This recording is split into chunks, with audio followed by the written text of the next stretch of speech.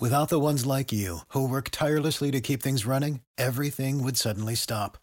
Hospitals, factories, schools, and power plants, they all depend on you. No matter the weather, emergency, or time of day, you're the ones who get it done. At Grainger, we're here for you with professional-grade industrial supplies. Count on real-time product availability and fast delivery. Call, clickgrainger.com, or just stop by. Grainger, for the ones who get it done. Do you bleed green? Are you an ultimate Eagles football fan? Well, you're in the right place. Ready? This is Birds 365, hosted by the new Mac and Mac, Jody McDonald and John McMullen. Here we go!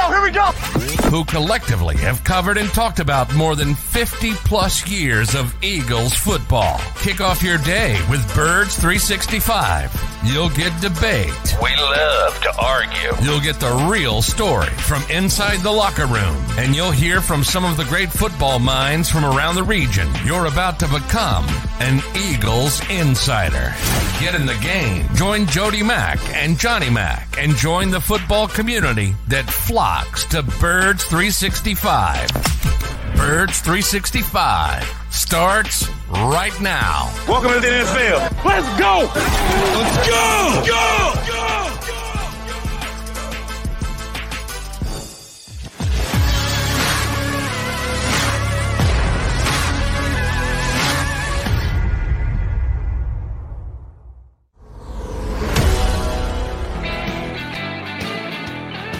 And good Monday morning, Birds fans.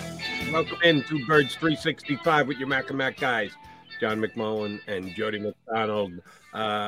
Did you have a good weekend, Mr. McMullen? Yeah, it was nice. How was yours, Jody? A little bit too hot, but back to normal today. I was like, what happened this morning? It's a little chilly, if anything. Yeah, a little breeze when we got the dogs out this morning. Yeah. In honor of the hot weather, I decided to go with my Andy Reid looking best time. There we go. Look at that. Look, that summer has actually arrived. Forget spring. We didn't actually have spring. We went from fall straight through till summer this week with temperatures well into the 90s. It's from the Paul Damo collection. Damo's got a couple of these. I got a couple too. Not quite as nice as Andy Reid's, I'm sure, but thought we'd go a little relaxed since the summer weather is in. Before we know it, we'll get to Eagles camp. Summer weather being a key there. But before we even get into the football, we've got two good guests coming your way today. Want to give props to the Philadelphia Eagles as an organization. They had their autism challenge this weekend. We had Howard Eskin on with us last week. He gets out and rides. Has ridden all 5 years of the Eagles autism challenge, and did so again this week. He helped contribute to the raising of over $4 million in the 5 years the Eagles have been doing the autism challenge. They've raised over $16 million for research to fight autism, a very worthy cause. Jeff Lurie, since the day bought the team, has been a very community-conscious owner and a very charitable and giving owner as well. And this is one of the big events that the Eagles have during the year, the Eagles Autism Challenge. And congrats and thanks to them for raising over $4 million this week. Yeah, tremendous job. And that's one thing, that Jeffrey Lurie, I often talk about, look, I criticized him for some of the decisions regarding the football team, and that's part of the gig, so to speak. It's not a gig. He owns the team, but it's a big gig is what it is. and specifically most recently, how they moved on from Doug Peterson. But one thing you can't criticize the Eagles for is the work they do in the community. And they're one of those teams. And, I was back with Dennis Green when he called it Community Tuesdays, and he kind of started it around the NFL. He was the guy. One of the reasons I pushed for Denny Green to be in the Hall of Fame, but that's another conversation for another time. But sometimes people get caught up in the football part of it. Understandable, because people are passionate. But when you see things like that, it is really, gives you a moment to step back and say, there's bigger things than football, and the Eagles do a lot for this community, and they have done a lot since, as you mentioned, since Jeffrey Lurie really got here. And this is his passion. I mean, it's been his passion, autism, for years, and obviously has, it's affected his family. So, yeah, wonderful job. There's nothing else you can say about it except all positive. And Jeff Lurie and the Eagles are the driving force, and they're the ones who organize this and collect all the funds and make sure it gets 100% to the proper people to put into effect what they want, which is to help find a cure for and the treating of autism. But Howard Eskin et al. And all his buddies who went out there and either walked or ran or biked, they're as much a part of this as Jeff Lurie is, because they're the ones that are actually doing the work. It's only a one-day work. It's a pretty strenuous day of work with temperatures being what they were yesterday. Jeff Lurie and the organization are kind of dedicated to this 365 a year. But let us tip our cap to any of you who got out and participated in yesterday's Autism Challenge. We thank you as well. All right, let's do what we do, Johnny Mack, which is talk about the Philadelphia Eagles on the football team. No big moves this week. Not really a surprise. The Bradbury signing came down last week, which is, in my eyes, a major addition. And a couple of places where it's shown up. I did double check this weekend at least my BetParks app, where as per prior to Bradbury signing, the Eagles were still at 8.5 on their under-over for the season, which I got a little action when it was in there at 8.5. And after the Bradbury signing, I was going to jump back in and go a little bit harder at 8.5. It had gone up to 9.5. I don't know that James Bradbury was the lone reason for an additional game being added to their under-over for the season, but that's exactly what the facts were. It's probably a combination of things, and the movement on these numbers is a little fluid, can be influenced by a lot of different things. But the Eagles were actually up to 9.5 plus juice, a little heavier on the over than it was on the under, if that's the way you were looking to go. And certainly that was the way I was looking to go. The Eagles look like a minimum double-digit win team to me. So I did add a little bit more, but not as much as I was planning to, because I thought I was going in at 8.5, and it was up to 9.5. So the Eagles are getting more respect, more love, if you want to put it that way, around the National Football League. Earned, deserved. Are you surprised by the fact that this is the case? I'm not surprised. That's an interesting word you use, earned. I don't think it's been earned. I don't think you can earn anything in May, but I do think, you mentioned you got in, before they signed James Bradbury. I thought that 8.5 number, I thought was a little bit strange. I thought it was a little bit low. So I think that has more to do with, a lot of people like you saying the same thing and saying, wow, that looks low. Let me get in on this while I can. In fact, I think we encouraged people to do that on the show when the schedule came out. When we both went 11 wins. Yeah. I looked at that number, and because all you have to do is look at last year and what they ended up last year, and surprising. And if anything, the schedule looks a little bit easier this year than last year, and it was pretty easy last year. So the schedule shouldn't be that big of an issue.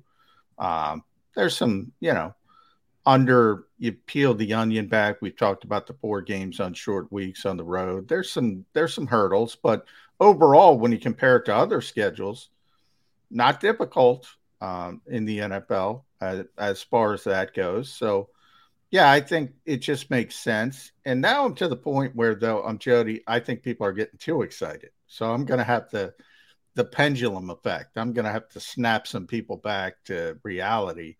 So it kind of depends where you are. If you think this team is all of a sudden the legitimate Super Bowl contender, I'm not going to agree with you.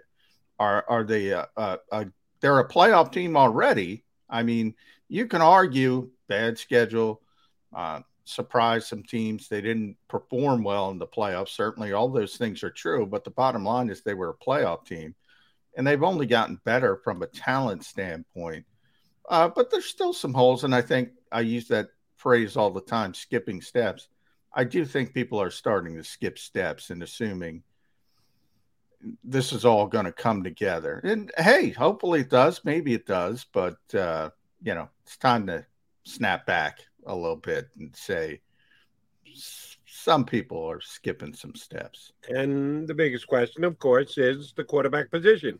They've got a second-year starter who put up middling numbers last year and was dominated in a playoff game against a better football team with a better quarterback like Tampa Bay and Tom Brady. But that is going to be a question that will be answered by the time we get to the playoffs. You believe the Eagles are a playoff team with Jalen Hurts, and why wouldn't you? They were last year, and they've only improved.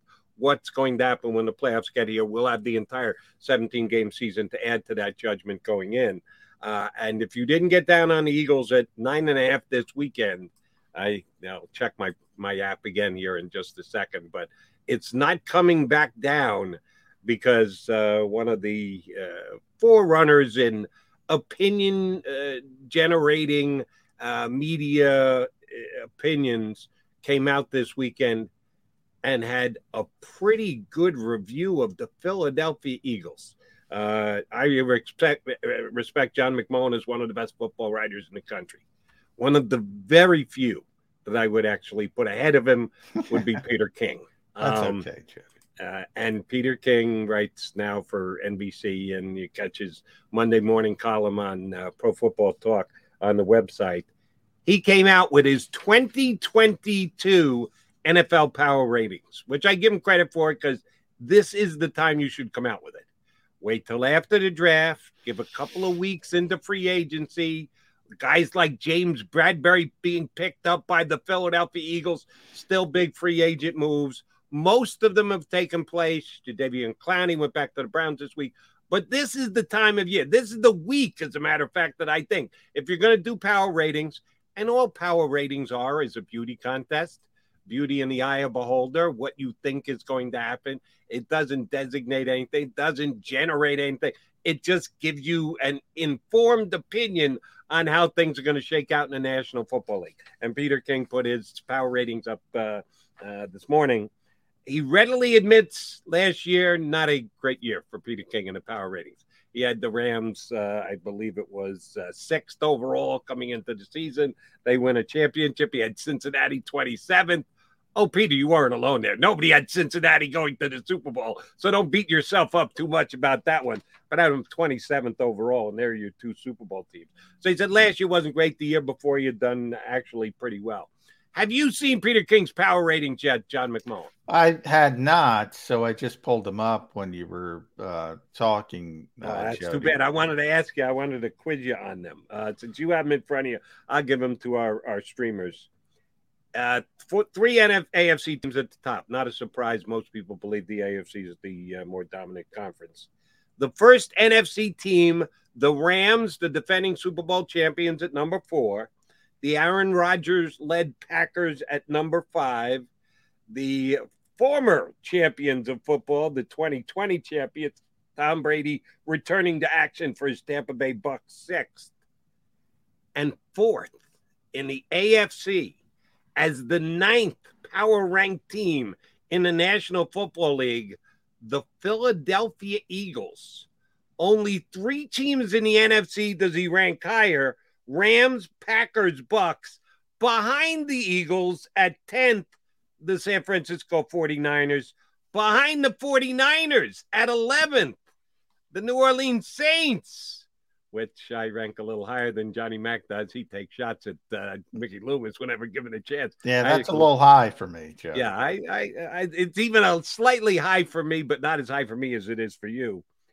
And at 15th in the NFC, 15th overall, and 1, 2, 3, 4, 5, 6, 7, 8th in the NFC, the Dallas Cowboys at 15th. He's got the Eagles at 9th and the Cowboys at 15th. We asked the question last week, have the Eagles caught the Cowboys? According to Peter King, they've caught the Cowboys. They've passed the Cowboys. They've damn near lapped the Cowboys if the Eagles are 9th and the Cowboys are 15th. Peter King's on the Eagle train, Johnny Mac. Yeah, he is. And that's, it's another example of where we're going. Look, we had Jason Cole on the show last week, and I asked him that same thing. I think it's pretty clear. Peter and I certainly agree on the top 3 teams in the NFC. And whatever order you want to put them in, I wouldn't argue, to be honest. And that's the Rams, the Packers, and the Bucs. I think he can make arguments for all to be the best team in the NFC. And those to me, and then there's a drop off to number 4. And Cole went immediately to the 49ers, which is probably correct. I talk all the time about my respect for Kyle Shanahan, but there's some concern over the quarterback position there. And that's about it, by the way. So, Trey Lance turns into what they think Trey Lance can be. All of a sudden, that's a really, really good football team. And if they have to go with Jimmy Garoppolo, they're going to have to win the same way they sort of won last year. And it's going to be more game manager, more blood and guts football, more running the football, more physicality. But they can do that. They've proven they can do that with a Super Bowl run and a pretty deep playoff run as well over the past couple of seasons. So I don't know. That's an example to me of skipping steps, what I was talking about. I can't say the Eagles are better than that team right now. Dallas is the most interesting one, obviously.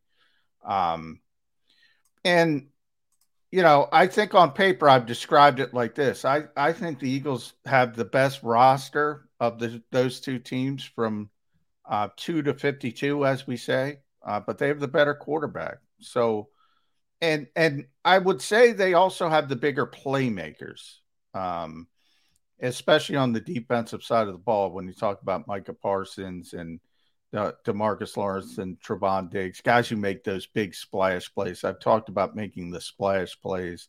We got to see. Now, the Eagles have some potential to now develop players like that. But again, we have to see it. I can make that argument that the Eagles are better than the Cowboys. I think, as I said, they have more overall talent now.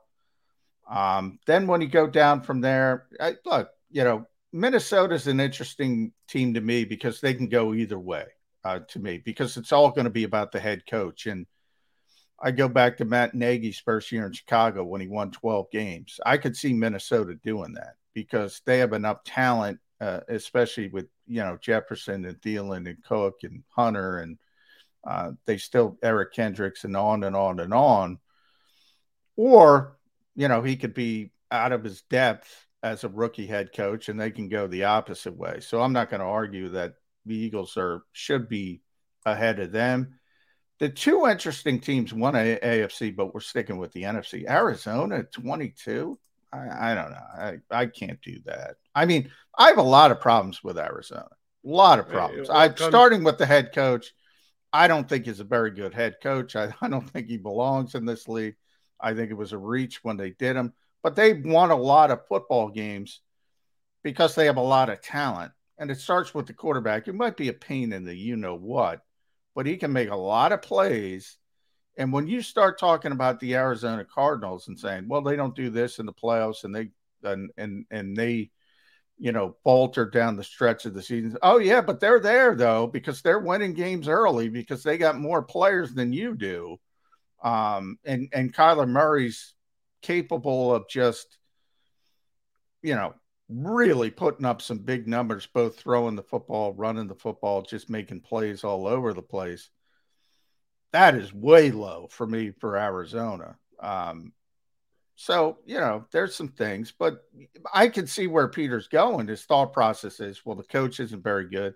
They're having troubles with the quarterback. Maybe they take a step back, but maybe the talent takes over and Kyler Murray's Kyler Murray and they win a lot of games again. Right. Peter King's making a prediction with that ranking. He thinks Kyler Murray isn't going to be the quarterback for the Cardinals. Who's the Cardinal backup quarterback, John? That's a good question. Yeah, I don't know. Yeah, well, you don't know. I don't know. That answers the question. If you think Kyler Murray is going to say, no contract extension, I'll just sit at home. Thank you very much. Which, remember, he was drafted in the first round of the baseball draft, went and played a couple minutes of minor league baseball and said, see you later, Hayes. and decided to go up to the National Football League, which was a pretty good decision on his part. But he's not afraid to walk away when he thinks he's being either mistreated or there's a better situation out there for him. So for me, I read into that Peter King thinks that Kyler Murray's not going to necessarily be quarterbacking the Arizona Cardinals. Well, I if that's his thought, man, I didn't read the little quip of what he said about the team. If he actually has, I didn't either. But that's the only way you can rank him as low as he's ranking. I mean, he didn't just make that up out of whole cloth. Kyler Murray said he's not showing up for camp until he gets his contract redone. By the way, it's Colt McCoy and Trace McSorley, the ex-Penn State. There you go. Colt McCoy's actually a pretty good backup, but yeah, I mean, he can't. I mean, number one, I disagree with Peter. That's his thinking. I mean, he's going to play. He's not going to walk away. And ultimately, he's going to get his money. It's just a matter of where and when. And I assume it's going to be Arizona, but we'll see how that shakes out. Obviously, if he doesn't play, they're not going to be a very good football team. To bet on that, we were talking about bets and betting on over 8.5. I wouldn't bet on that. I wouldn't bet on somebody walking away from their career at the height of their career with all the money that they know is coming down the road. Might you be a little bit disappointed that you don't get it? Is it, immediacy? Yeah, perhaps. But if Kyler Murray doesn't play for the Arizona Cardinals this year, I would be stunned. Doesn't happen often, but it does happen. Ask Carson Palmer that a quarterback take a hardline stance about not liking their contract and not reporting to play football. All right, we are the Mac and Mac guys here on Bird 365. Got our first guest waiting in the green room. Had some very interesting posts over the weekend on his Outstanding Eagles website, Bleeding Green Nation. The publisher and editor thereof, Brandon Lee Gowton, joins us next here on Birds 365.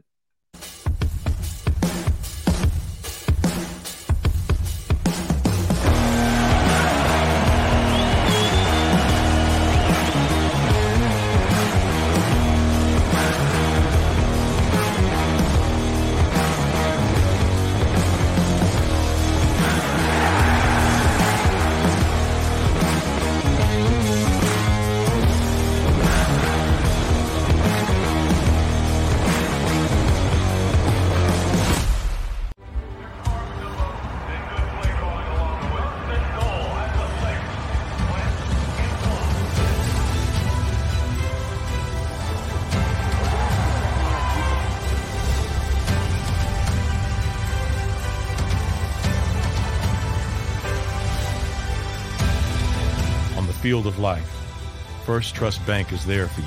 7 on 3. 1, 2, 3. Because Philadelphia dreams deserve a Philadelphia bank. Do you stream on a Roku, Fire Stick, Android TV, or Apple TV? Now you can watch 6ABC 24/7 with the 6ABC Philadelphia streaming app. The big story on Action. Search 6ABC Philadelphia and start streaming today. In Philadelphia, we celebrated the miracle with pride only 5 years ago. And then the following morning, IBEW Local 98 members went back to work, building this city, rescuing our communities from decay, and inspiring the young men and women of the region to take pride in who we are. Like the Cats, Local 98 members believe in hope. To learn more about who we are, what we do, and career opportunities with Local 98, visit us, IBEW98.org. At Stateside Vodka, every new customer gets the world's best rocks glass. Free. What's that? A rocks glass? You're telling me that bottle is cut in half? You could say that. Holy shit. The glass is for cocktails, right? It's for this, this, and that. Is the length of the glass equal to your... You betcha. But is it made out of... Glass? Okay, but is the rip... Smooth? Will you stop doing... That? I'm the professional here. And you're telling me I can get one of these glasses for free? That's right. 1 free rocks glass per customer with each first-time purchase of Stateside Vodka. All from the company that's highly awarded. 0 carbs, 0 sugar, and deliciously tasting vodka. So good, it just disappears.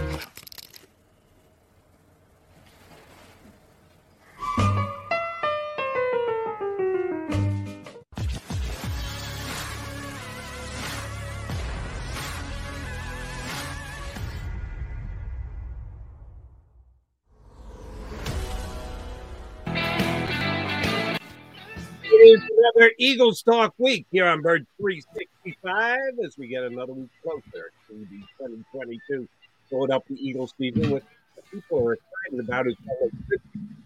We're talking about it here on Bird 365. We are bringing a third voice into the mix. He is the publisher and editor of Bleeding Green Nation and a frequent contributor here, and we always learn something whenever we bring BLG, Brendan Lee Gouton, into the mix. How are you, big guy? I'm doing great. How's it going, guys? Hey, BLG. Good to see you. I love it. There, we did it. We did the RBD thing. I don't know if you heard while you were in the green room, but Jody and I were discussing Peter King's power rankings and all. But and I kind of mentioned I want to see where you are with this, Brandon. I've noticed this incredible sea change started day one of the draft where people went from, all right, this Eagles team isn't ready for this, isn't ready for that, till now we're there. We're right there. It's ready to go. And Peter had them as 9th in the NFL, 4th in the NFC. Do you think people are starting to skip steps? Now we've had this huge pendulum. Like, this team is bang right there and better than the Dallases of the world and the San Franciscos and the Arizonas. Skipping steps or not, BLG? I think when you look at the context of the division, obviously it's easy to point to the Eagles maybe trending up, whereas opposed to the Cowboys, I think are very much trending not so much up. I think they've gotten worse this offseason in a lot of ways. I think it's hard to say how Dallas has gotten better in any way. But at the same time, the Eagles haven't exactly owned the Cowboys, and until they can actually beat, and in fact, when Jalen Hurts has started against Dallas, it's only 2 times, both blowout losses. So the Eagles very much have to prove they're the team to beat in the NFC East. But I think when you combine, the schedule release into the mix here too, and the Eagles have obviously one of the easiest, if not like the easiest schedule in the NFL, just based on the teams they're playing and the quarterbacks they're playing. And you look at how they've improved in a lot of ways. There's plenty of cases for optimism. No team is going to have a perfect roster, so I get they have the hole at safety. But I guess the one thing for me that still remains a big question mark, and Peter King, I believe, did say in his rankings, he mentioned Jalen Hurts being like a C+ quarterback. And, your ceiling is only so high when you have that kind of player. No, at least he gets it to 9th because that's where Peter has him, even with a C+ quarterback. BLG, I'm not as worried about the Eagles fans jumping the gun a little bit and pushing the needle a little too fast off the offseason they've had and just judging where they fall in comparison to the other teams in the NFC. Here's the one area where I do think they've gotten a little ahead of themselves, and maybe it's Howie Roseman bringing it on himself because he's had as good an offseason as he's had. They're getting a little greedy, at least here on our stream and on my Twitter. Jesse Bates. Now we got to get Jesse Bates. We can get Jesse Bates. All we got to do is give up a package and we'll be able to get you. Let's add Jesse Bates. They've done such a good job of checking the boxes and filling the holes and acquiring the players they have. They think anyone is now within reach. There's no chance they're going to be able to get a guy like Jesse Bates, is there?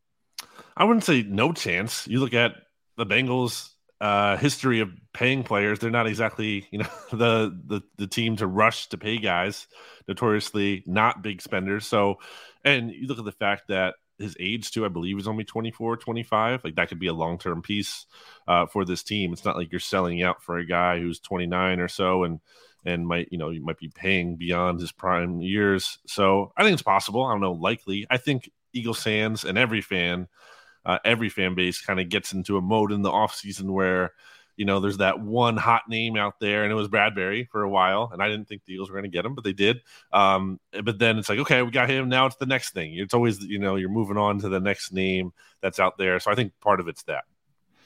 The Bradbury signing, Brandon, when you look at how the Eagles were able to get it done, a little bit over $7 million in guaranteed money, typical voidable years Howie contract where it's going to be less than 2.3 on the salary cap. What does that tell you? Now the timing tells you a lot. The calendar, it's not a great time for Bradbury to hit the open market, but I thought he'd get a little bit more than that. Is that a little reason to press pause on James Bradberry? Well, yeah, I don't think this is like a Pro Bowl. I know he was in the Pro Bowl a couple of years ago, but I don't know that, he's going to be a Pro Bowl player for the Eagles. I think, obviously there were a lot of financial reasons why the Giants moved on from him. But if he was still kind of like an all-pro, Pro Bowl kind of player, they either would have kept him probably, or they would have had a better market for him and might have been able to trade him a little bit more easier, with teams really trying to make sure they got him and didn't just let him go to free agency. So, I think he's coming off a season where he missed like something like 12 tackles, a lot of missed tackles.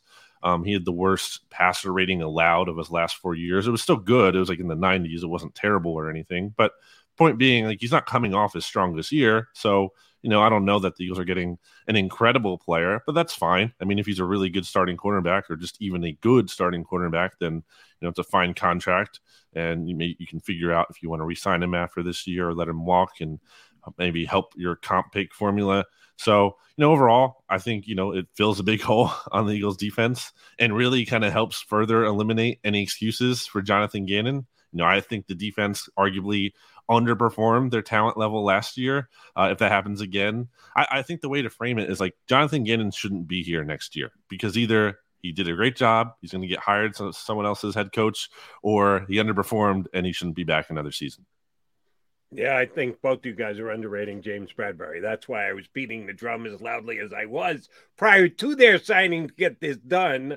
I think he got a fair contract for joining the free agent fray at this time of the year. I think the Eagles paid fair market value for him, not above and beyond, but not below. I don't think they got a bargain either. No. I think he is a borderline Pro Bowl quarterback, which I'll take him over Zach McPherson every day of the week and twice on Sundays.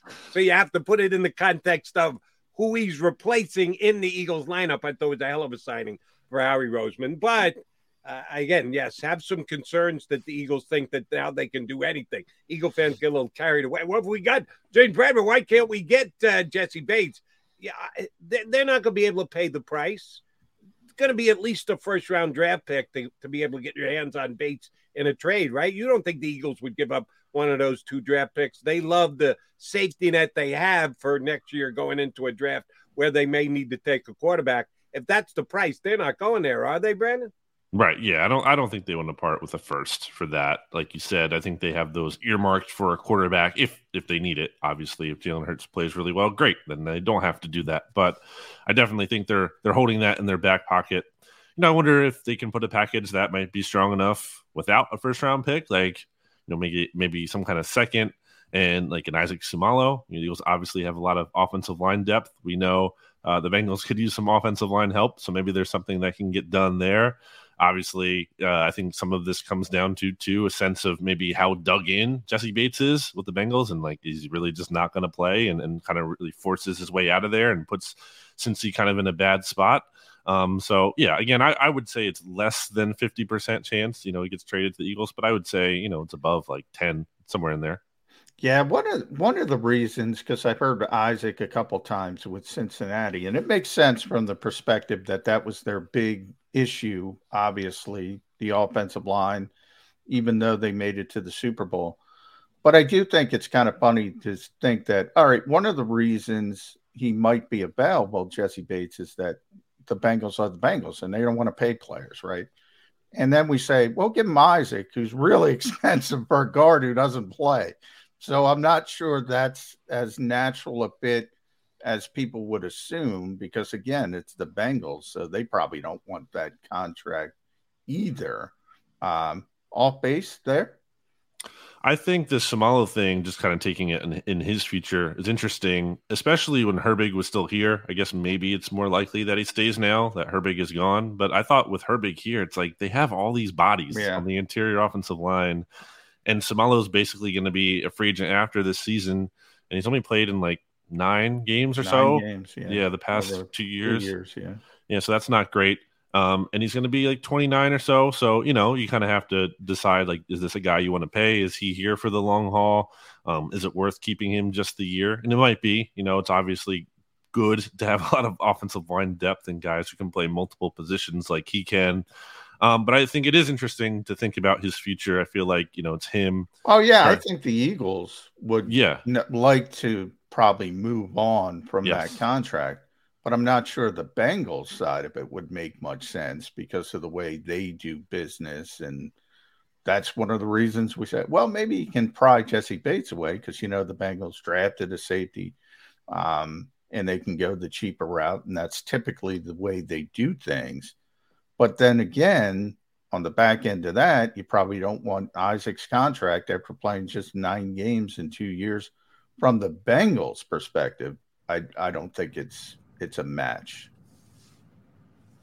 Unless it's just like, a case of a team overcorrecting a little bit. It's like, well, the offensive line undid our season, so now we have to throw like all the resources we possibly can at it to make sure that doesn't happen again. And sometimes teams do that and they fix that area, but then something else, a whole springs loose on the so maybe it's like that. And we'll have Brad Spielberg next hour. I think I read somewhere today that the Bengals are in the best cap shape in the National Football League as of right now. So they've got to spend it. Will they spend it is another question, John. You're right. They always find ways to keep money in-house. But if they really want to take a shot at going back to the Super Bowl, a guy like Sam Marlowe would make some sense for them. All right, BLG, did see on your site, you tapped into the Inquirer as well. A couple of different sites are saying Howie Roseman more leverage as the general manager of the Philadelphia Eagles, certainly since he came back and took over from Chip Kelly when they put Howie away for a couple of years to go scour the globe on how to be a general manager.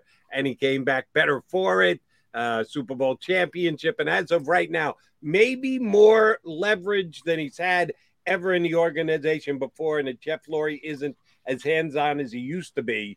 Well, Jeff Lurie would be the first one to tell you that he's never been all that hands-on a owner. Not sure we all believe that, but just 3 times. Three times. And damn if he wasn't good on all 3 of those. Are you buying what they're selling? That Jeff Lurie has really put all of his eggs in Howie Roseman's basket and has total and utter faith? If he does, I think he's paid some dividends this offseason. But do you think that Howie is more in control? How much did the defections from the front office to the other organizations play into that? Well, I wonder if we'd be seeing the same kind of report if the same thing was going on in theory, but like the offseason wasn't as critically acclaimed, maybe. Would we be seeing the same kind of leak? Like, oh, yeah, it's Howie making all the moves, and the moves aren't very popular. So, I had to kind of take things with a grain of salt and wonder whose agenda and who is, leaking what.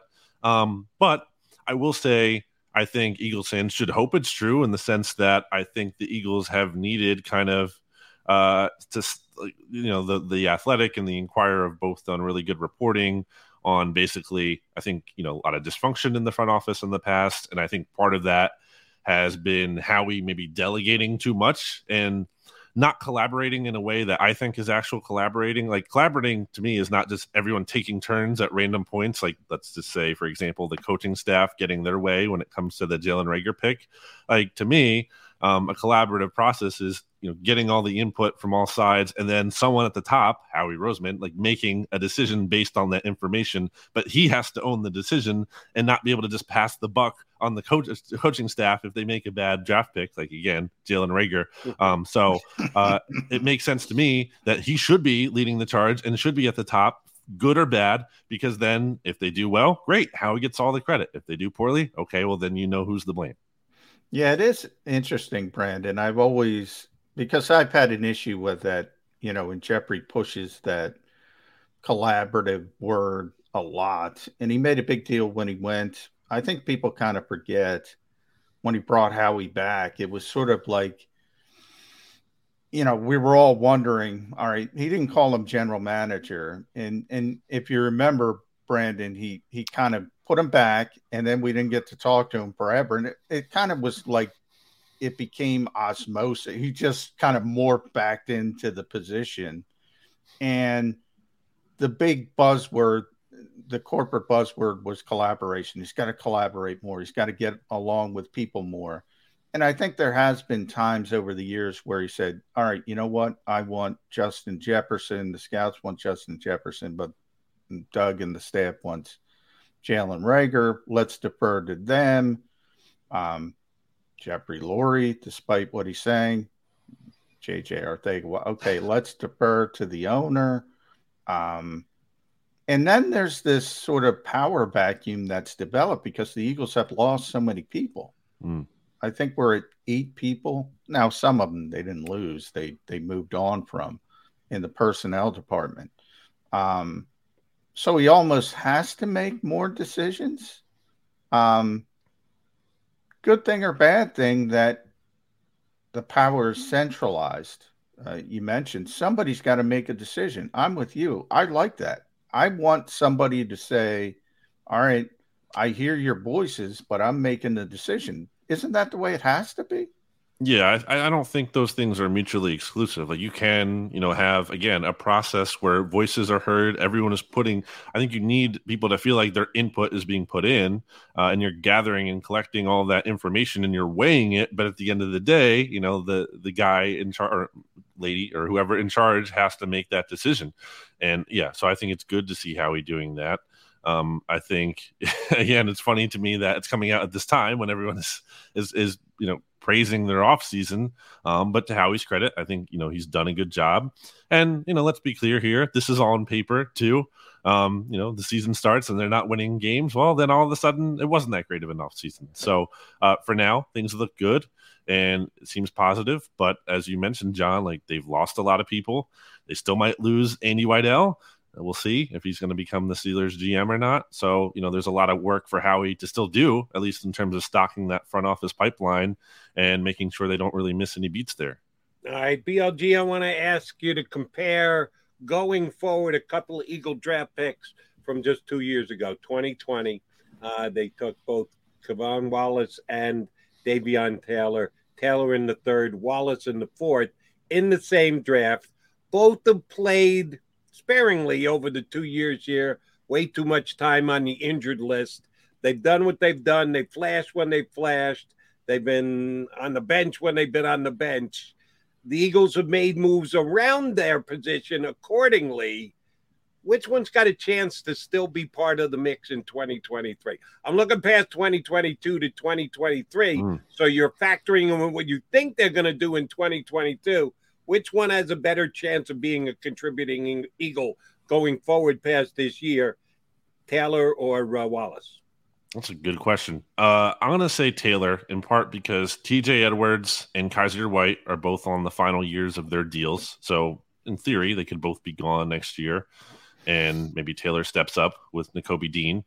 I think Taylor showed some promise in training camp last year early on. Now, didn't stay healthy and didn't prove it in the real games, really. So still much for him to prove. But I feel like I may have seen more potential out of him than I really ever have seen out of K'Von Wallace. And I know they have a big hole at safety, and there's an opportunity for him to step up there too. But I'll see it when I believe it more so with him. I really haven't seen that potential that makes me believe, okay, there's something here with him and he can step up into a starting role. So I'll say Taylor, and in part two, just because I think at the very least, Taylor might be able to help you out in special teams. I think that's another area where he's kind of shown some things, or at least offers a little bit more intriguing upside than K'Von Wallace does. So I'll go with him. Let's talk about safety, Brandon, with K'Von Wallace. And you mentioned, I think we all agree, there's a big hole at safety, and there's the one noticeable hole on this team right now is at safety. But what is the bigger part of the hole, Marcus Epps or Anthony Harris? Because I think a lot of people default to Marcus Epps. I think Epsy is the ascending player, and Anthony Harris is the descending player. I mean, the Eagles literally gave Anthony Harris a contract that is half the value than they did last year. They signed him to a 1-year, $5 million deal initially. They brought him back on a 1-year, $2.5 million deal. So not the best sign necessarily in terms of, a player and their value and how they performed last season and the demand for that player. So definitely something to consider there. Seems like a stopgap, at most. And then, I think there's potential for Epps. I still think ideally he's more of a spot starter, a role player who can kind of rotate in. I think he was one of your best two safeties. And then God forbid he might be your best safety if someone gets hurt. if Harris gets hurt. That's not great. It's not ideal, but it's where they are right now. And it's hard to see anything changing because unless they trade for Jesse Bates, there aren't really, or Chuck Clark maybe, it's not like there's a James Bradbury safety version on the market anymore. There's no like player like really intriguing out there that they can just sign. And I don't know if they're going to want to do that. It seems like they are high on Epps. I think maybe even more so than they were with their cornerbacks clearly. And also Howie Roseman saying we have a higher position, or we have a higher view of that position than maybe the media does and everything. So I think there's some truth to that. Epps has been here for multiple seasons now. He's his role has grown. He's, for not being a full-time starter ever, he's gotten a decent amount of playing time. So it's not like he doesn't have experience under his belt, and that doesn't mean he'll be good. But it does mean it's not like he's being totally thrown to the wolves here and doesn't know what he's getting into. So we'll see.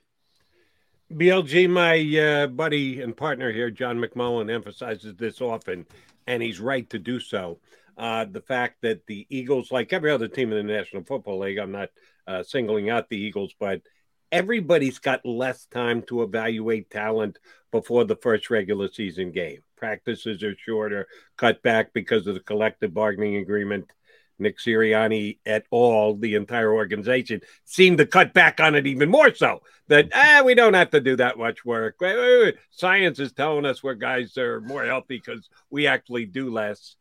There are only 3 preseason games, whereas we used to have 4 to be able to evaluate these guys. So it's a tougher job, and perception has to come more into the mix in putting together rosters and depth charts at specific positions because they just don't have as much time to evaluate. Guys can't go out and win jobs the way they used to. And John harps on this, and he's right. It's accurate. So I'm going to ask you about the tight end position. We know Dallas Goedert is TE1. Who's TE2, TE3, TE4? We would love to be able to say, well, they're decided themselves on the field of battle, except they don't because they practiced less and they've only got 3 preseason games. So perception's a big part of it. How do you rank the Eagles tight ends behind Goddard? So if Tyree Jackson was healthy, I think he would be your tight end too. But alas, he is not. And I'm guessing he's going to start the season on the PUP list, which means he'll be out for at least 6 weeks. I think it's almost like a 2A and 2B with Jack Stoll and Grant Calcaterra in terms of Jack Stoll's probably the better blocking tight end, which is significant for a team that I don't think they're going to run the ball as much as they were last year, where they were the heaviest run team in the NFL. But I still, that's going to be part of their attack for sure. And so he gets playing time there. And I think Calcaterra, based on his profile and kind of what he did at college, he probably has more pass catching chops. So I think, it could be like a mix of those kind of 2 skill sets and almost a rotation between those guys, as opposed to one guy just being totally out in front of the other just because of the varying skill sets there. So I would give Stoll the edge just because, he has more experience in the system. He's an older player. He's had, this will be his first full offseason, to really train in a full program and everything. So I'll give him the edge, but I think it's kind of a mix. When we look at this team, Brandon, and we start looking at positions, we mentioned safety, obviously quarterback. Then you generally go to the depth. You just mentioned tight end. You got a great tight end, but you start wondering, we don't have much depth here. Can Grant Calcaterra step up? Can Jack Stoll get better? Any other positions you're kind of looking at and saying, okay, we might have a pretty good starter, but sprained ankle, somebody's out for 2 to 3, 4 weeks. Any other areas where you're concerned and saying, I'd like to have a little more depth here? That's a really good question. It kind of speaks to the roster. I think that they build up that I don't really see that as much. No, obviously, so there's some positions I think that look better on paper necessarily than like linebacker. Like we're just assuming that Nakobe Dean is going to come in and be awesome, and maybe he will. But again, there's a reason he fell, and I want to see how he holds up through training camp and if he's out there every day and he's not getting banged up and missing time. And how he adjusts to the NFL. So, until we actually see linebackers solved for the Eagles, and you just look at the history of their signings at that position, it's not like necessarily just based on history. Kaiser White should even be considered a lock to make the team or make it through the year based on Eric Wilson and Zach Brown. Nelson. Corey Paul Nelson. Warlow. Yeah, Paul Warlow. Yeah. LJ Fort was good, but didn't last. Yeah, so let's see that happen before we just assume it's definitely going to be solved. I guess that's the position where they have some nice things on paper, but it's still much. You got to prove it. All right, BLG, last one for me. Aaron Siposs or bust? Will there be another punter brought into camp? If so, this week, next week, the week after, as soon as camp opens, week 2 of the preseason, week 1 of the NFL regular season. When will Aaron Siposs, and hey, I'm rooting for the guy. I hope he's phenomenal all year and the Eagles don't have to bring anybody else in, and he does the job all 17 weeks. You got to remember, Aaron, 17 weeks. He kind of checked out after week 9 for me last year. But will they have a competition there, or is it all Siposs? I mean, they should. It's a little surprising that they haven't at least added, some undrafted rookie free agent or someone. I mean, he was really bad at the end of last year. I think he had something like an average of 37 yards per punt on his last 12 punts, basically since December started. So clearly the cold weather being an issue for him, although he still did struggle when he was down in Tampa in the playoffs as well, and it was not cold there. So that's a big hole because he was really bad at the end of the season. And I'm guessing the Eagles are kind of going to be paying attention closely to these teams that drafted punters and maybe kind of have interest in the veteran that they'll probably cut if it gets down to that point. So I definitely think that's a position they'll be looking at. It's funny we're talking about the punter, but it is important because it was Siposs was really bad at the end of the last year, and I would think it would be crazy to just go into this year and think like, okay, he'll get better, or that wasn't that big of a deal. No, it was a pretty big deal, and they definitely need to be looking for an opportunity to upgrade if it becomes available. Well, I always tell Jody, Brandon, that it's the off season, so it's time to nitpick. So my last one, I'm going to nitpick even more.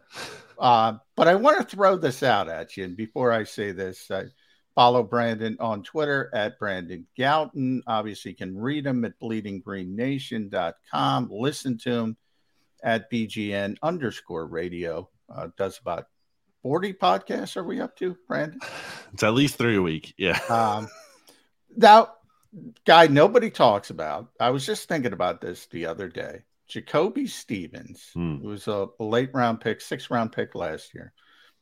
Good safety at LSU. The Eagles transitioned him to linebacker. They obviously brought in all this talent at linebacker, Nakobe Dean, Kaiser White, TJ Edwards is coming off a really good season, maybe the most underrated player on this team. Davion Taylor, we mentioned. Why not move him back to safety? And if you don't move him back to safety, you have this sort of hybrid anyway. You can do it both, and then maybe play on special teams as well, because that was a hurdle for this team. Not just the punter, but the coverage units, the returners. Kind of an afterthought now. Should people be forgetting about Jacoby Stevens, or am I nitpicking in the offseason trying to come up with something?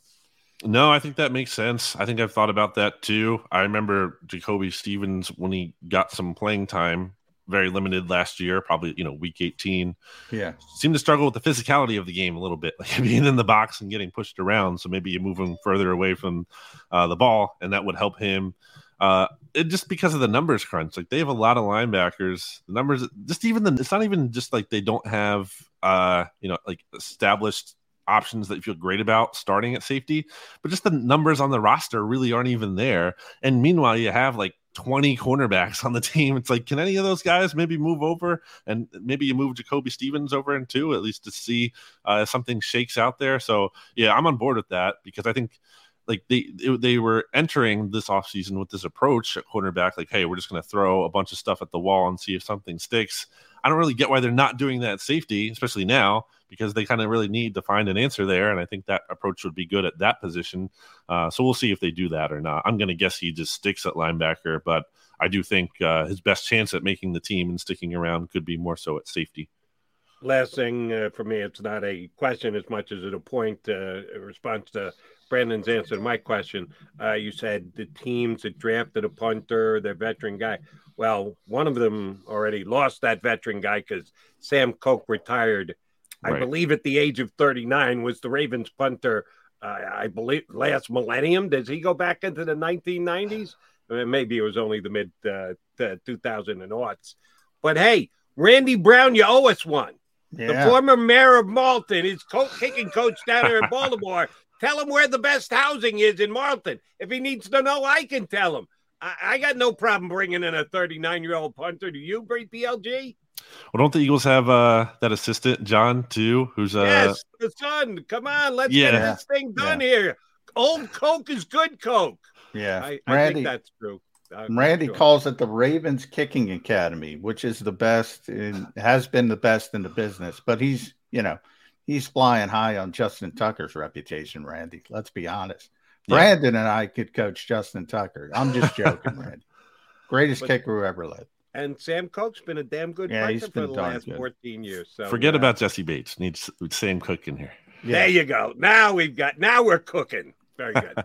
BLG, good stuff. Always a pleasure whenever you get. Thanks, Brandon. John, thank you very much for getting up early with us today. We'll talk to you again in a couple weeks. See you guys. Bleeding Green Nation is his website. All Eagle fans should be checking in. I got to bust in because I know we're going to break. I have some bad news. The Pro Football Focus booker booked Brad for 9:20 on the radio, so I had to push him back to 8:20 tomorrow. Okay. So we're not going to have Brad Spielberger today, unfortunately. So he's on somebody else's radio show is more important than our. It's more of the booker doing it, the Pro Football Focus booker doing it. I went straight to Brad, and he's got to defer to his boss. Okay, that's fine. The booker, disappointing, but we'll get him tomorrow morning, fresh 8:20. Booker declares. That's fair enough. All right, J-Mac, McMullen and McDonald. We still got plenty to do. No Brad Spielberg joining us, but that's okay. We got an hour left to play. Got plenty of Eagle issues we still got to tackle here on Birds 365.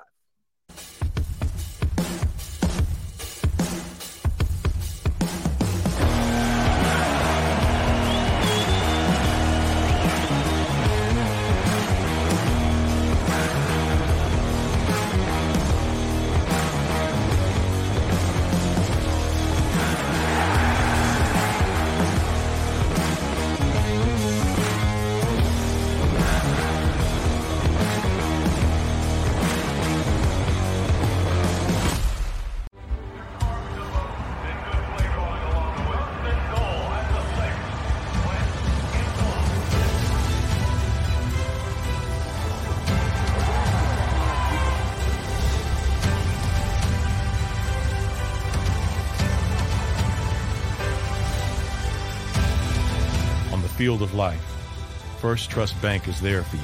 Champions on three. 1, 2, 3. Because Philadelphia dreams deserve a Philadelphia bank. At Action News, we cherish every moment, and it's our profound responsibility to bring you closer to your world.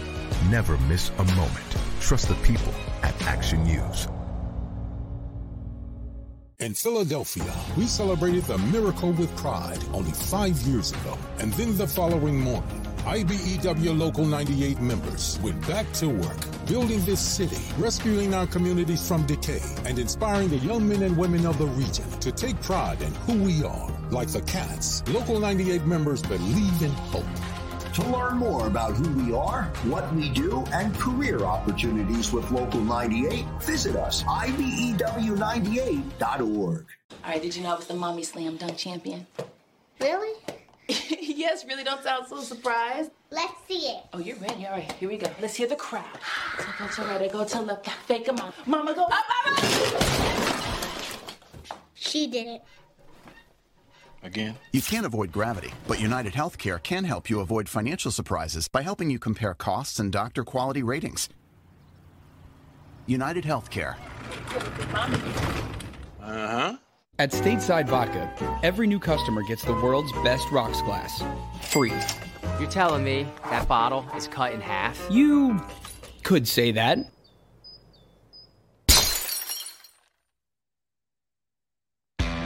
Go for the midnight dares. Go for the game. Go for the hits. Go for the fans. Go for the win. Go to Ocean Casino Resort. Book your trip at theoceanac.com.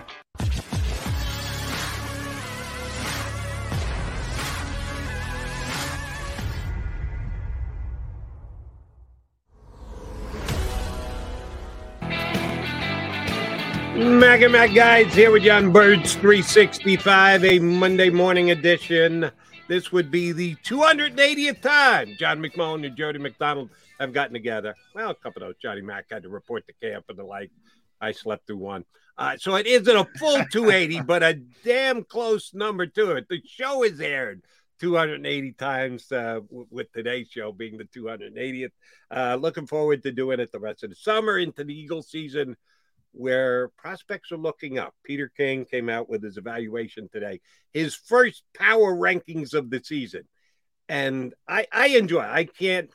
I got to be honest here. I can't badmouth power ratings because I look at them every single week. I try not to put too much stock into them, but it isn't that I'm just dismissive of and say, yeah, who the hell cares about power rankings? Because truth be told, they really do mean nothing. The games are played on the field, and the standings tell you where your power rankings are. Certainly months before the season starts, power rankings are just an opinion. And I think of Peter King's football opinion as an educated one. But the Philadelphia Eagles, 4th in the NFC, 9th overall in the National Football League. Welcome to another round of Boardroom or Miro Board. Today we talk retrospectives with Agile coach Maria. Let's go. First question. You've spent 2 hours in a team retro, but the only input you've heard is Dave's. Boardroom or Miro Board? Boardroom. In Miro, Dave can't hog the space because everyone can add thoughts anonymously, online at the same time. Correct. Next. You need the team to act on feedback fast, so you turn all those retro notes into Jira tasks instantly. Miro all the way. And I can assign those tasks to teammates. You're nailing this. Now, you see hundreds of sticky notes from the retro. A real mess. But you organize them into 5 themes in just seconds. Miro, I basically get back an entire hour when I use its AI tools for clustering. And she's done it. Join over 60 million people running actually enjoyable and actionable retros in Miro. Get your first 3 boards free at Miro.com. That's Miro.com. Without the ones like you, who work tirelessly to keep things running, everything would suddenly stop. Hospitals, factories, schools, and power plants, they all depend on you. No matter the weather, emergency, or time of day, you're the ones who get it done. At Grainger, we're here for you with professional-grade industrial supplies. Count on real-time product availability and fast delivery. Call, clickgrainger.com, or just stop by. Grainger, for the ones who get it done. It's something that Eagle fans can and should get excited about. However, John, it does raise expectations. Yeah. And when expectations are raised, pressure is raised as well. And we are still looking at a quarterback who hasn't broken into the top 15 yet of quarterbacks statistically in the National Football League. How much pressure now is on Jalen Hurts if guys like Peter King are ranking them as a top 4 team in the NFC? How much is that pressure being ratcheted up? Yeah, I think pretty significantly, and that's kind of what I mentioned a number of times with the expectations changing. And well, I don't necessarily know if it's a thing that is going to affect the Eagles, other than I have noticed, I've said this before, a couple, when Howie was on with the Sports Take guys, he mentioned it, and he also mentioned it in some other interviews. I think he was on with it's either Eisen or Patrick, but Rich Eisen or Dan Patrick, and I apologize, I forget which one, but he kind of, said, tried to temper things, I guess would be the best way I would explain it, because I do think people are skipping steps and assuming. And Brandon brought up a name, and I know you love this player, and I like the player, and it's incredible value in the 3rd round. But I think what Brandon said about Nakobe Dean is 100% accurate. It's like a lot of people are just assuming this guy's going to hit the ground running. And it's interesting. I was doing, because I'm a TJ Edwards guy, and I think if Nakobe hits the field, it's going to be for Kaiser White, not TJ Edwards. But we'll see how that shakes out. But I was writing about TJ and Billy Boyce that will run today. And I went back to his – I think people don't remember how good a college player he was. And he was a final. He was an all-first team All-American. He was a finalist for the Butkus Award, which Nakobe won. And I went back to 2017 when TJ, I think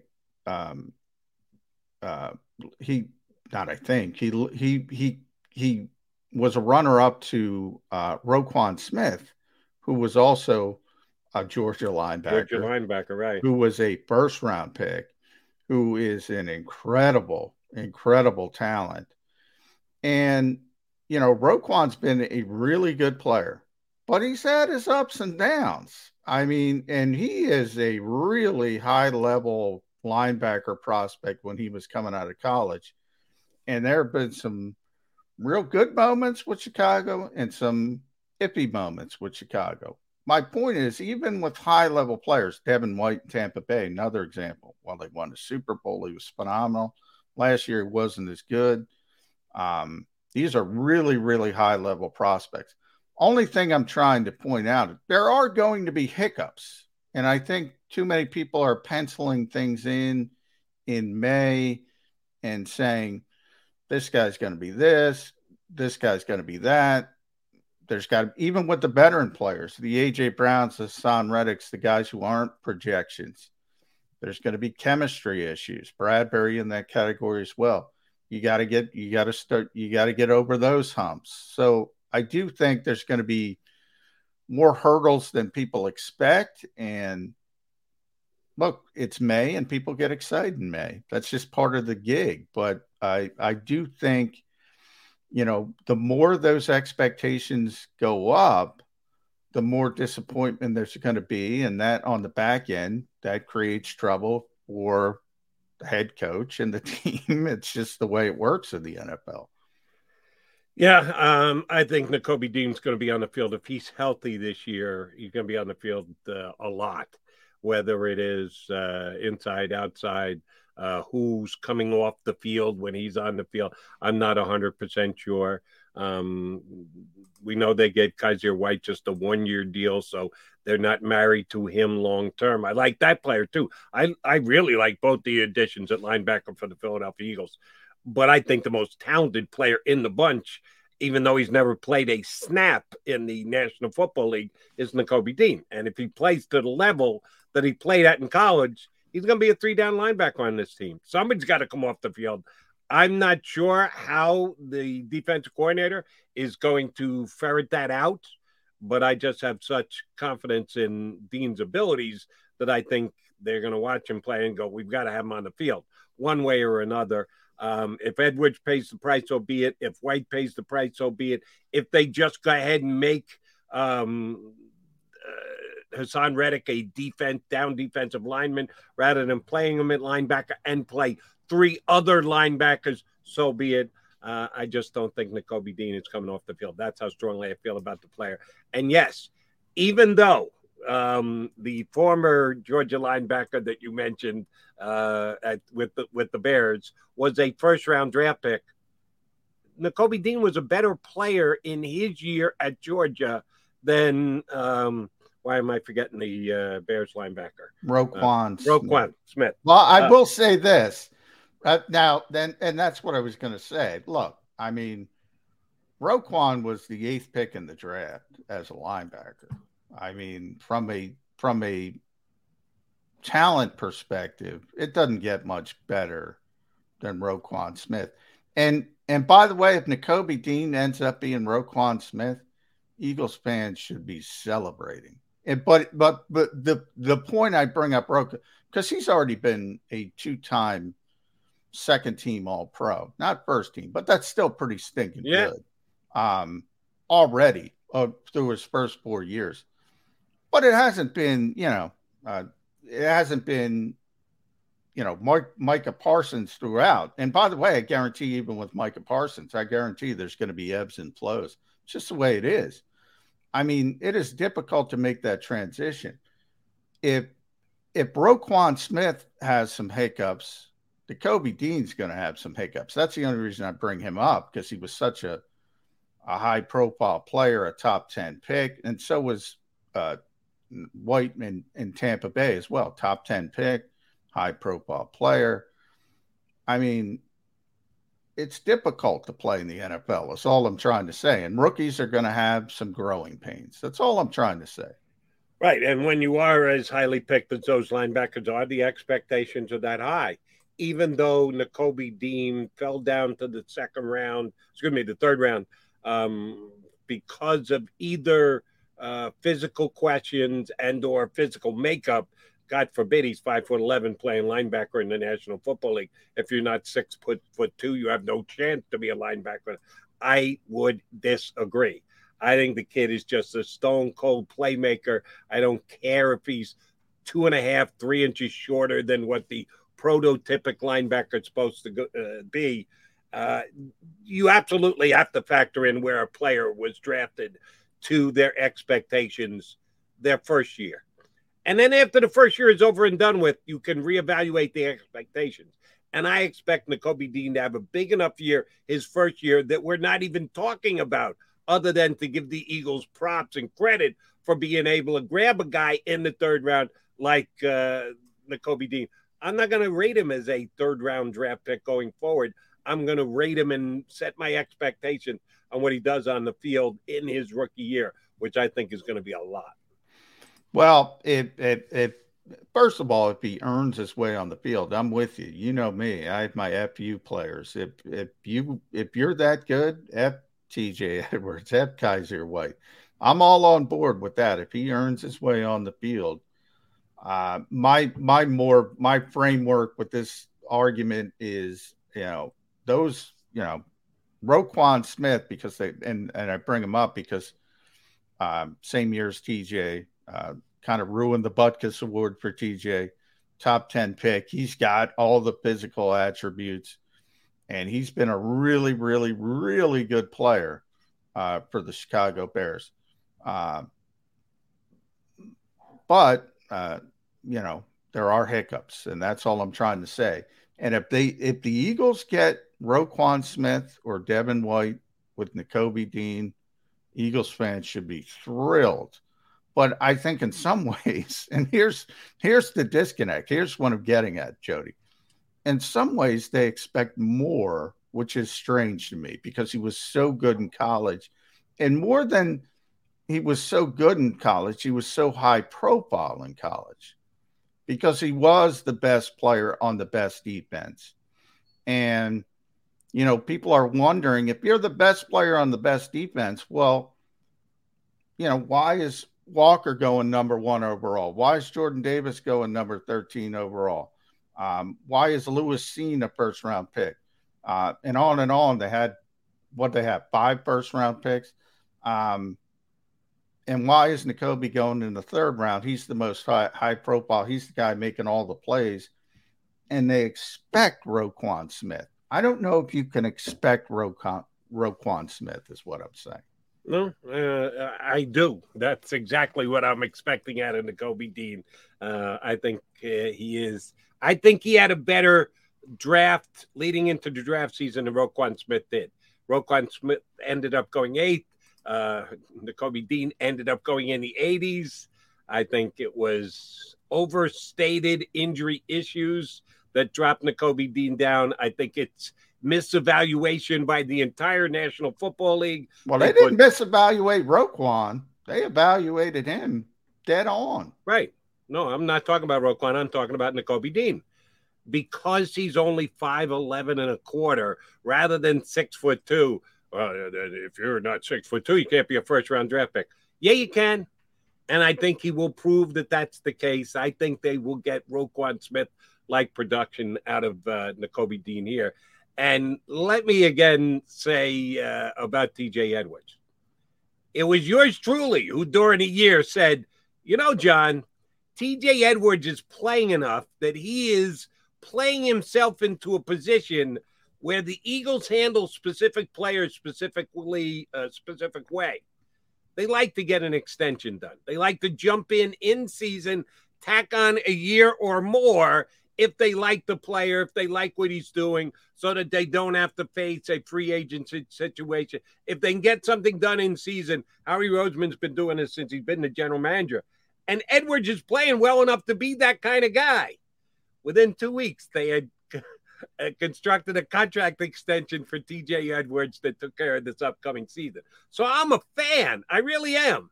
It's one of those, what do you call it again? Oh, Sophie's Choice. Last year, they had their option to go with either Devontae Smith and or Justin Fields, two players who I just love coming out of the draft. I said, I'll be good with either of them. Usually the quarterback position is the more important, but if they take Devontae Smith, you're not going to hear any complaints from me. I love the kid.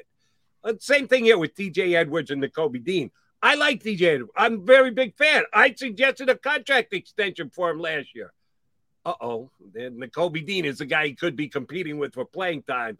I think he was the best linebacker in the draft. I don't know how he fell down to the third round. I think it was a gift from God that the Eagles were able to get him there.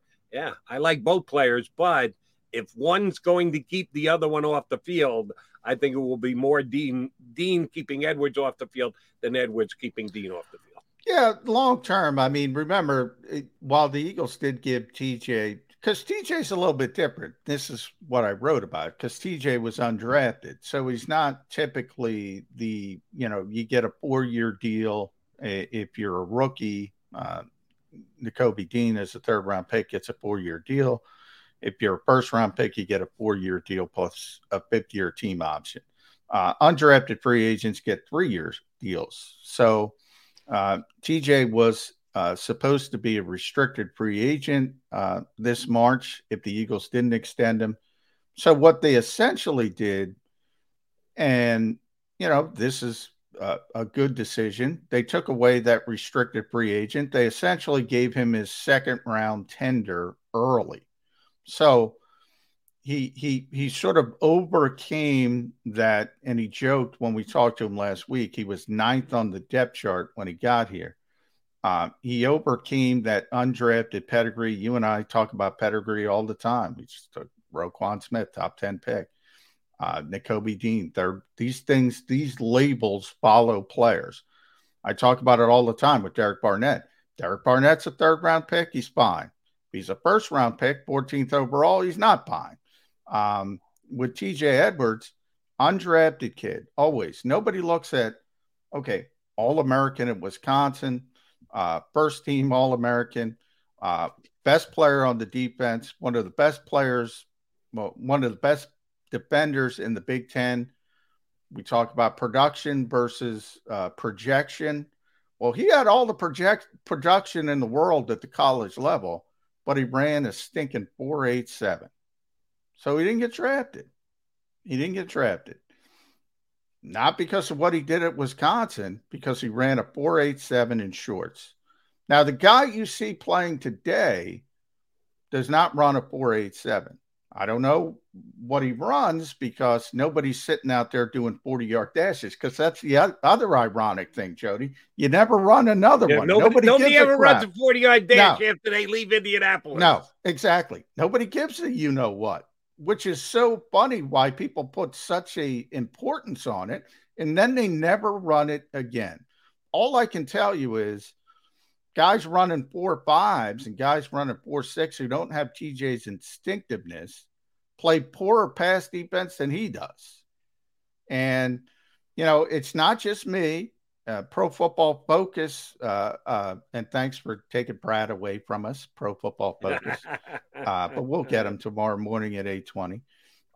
They graded him as the 10th best linebacker in football, better than Bobby Wagner, who's going to the Hall of Fame, better than Eric Kendricks, who I always talk about as the best pass coverage linebacker in football, better than Devin White, who I just mentioned, the 5th overall pick, who's already got a Super Bowl. He was better than all 3 of those players last year. And nobody noticed it, Jody. And I'm not saying nobody. You noticed it. I noticed it. But few people noticed it. And you know why? Because he'll always have that tag UDFA on his resume. And I always tell this story, and I'm going to tell it again, because one of the players I got to cover in my career was John Randall, who was not drafted when the draft, by the way, Jody, was 12 rounds long. 12, not drafted, 8 all-pro nods later, not Pro Bowl, all-pro. You got to wait 5 years. He finally took the chip off his shoulder to put on a gold jacket. Now, I'm not saying that TJ Edwards is going to be a Hall of Fame player, because he's not. Right. But he never lost that UDFA tag, and he used it because all these people said he couldn't play. He was undersized. He couldn't do this. He couldn't do that. He couldn't do that. And he was just the best defensive tackle in football for 15 years. That label never leaves these players, and it blinds people. It blinds people. And I think so many people are hold blinded. on. How blind can people be if they keep voting them for All-Pro? Well, no, I'm not talking about coaches or, eventually if you play to the level of John Randall, they're putting you on the field. I'm not talking about people like us who look at it. I'm saying fans are blinded to the expectation of he's a first-round pick. He's a second-round pick. He's a third-round pick. He's an undrafted free agent. TJ Edwards, again, with the film, and you could debate Pro Football Focus all you want. I think we both agree. If they say somebody's playing well, they're playing well. If they say somebody's playing poorly, they're playing poorly. The 10th best linebacker in football last year, Jody. He wasn't supposed to be. I think he had a heck of a year. He did finish second to Alex Singleton on tackles on the team. And Alex Singleton, the Eagles were relatively willing to let walk away and join another organization. So, yeah, I think the Pro Football Focus ranking's a little high. I wouldn't have it quite that high. But he had a hell of a season. We'll agree on that. And let me say, he didn't start. I think he did lead the team in tackles, but that doesn't matter. No, Singleton led the team in tackles. He started. He didn't start till I think week 6 because the Eagles felt Eric Wilson, because he could run a 4.45, was a better option than TJ Edwards. But if you can run a 4.45 and you take a false step, what does it matter? Right. What does it matter? And the Eagles, it took the Eagles, by the way, the Eagles deserve to take a hit for this. It took them 5-6 weeks to figure out TJ Edwards was better than Eric Wilson. There's a perfect example, Jody. And I don't think it was that TJ Edwards jumped off the page. It was the fact that Wilson stunk. They got around to looking at the tape and analyzing and going, I know we gave this guy money as a free agent, but he's really not getting the job done for us here. Well, and we're I kind of obligated to put the best player out there, and that would be TJ Edwards, not Wilson. Yeah, and if they were watching Birds 365, they would have knew Eric Wilson stunk because I knew it.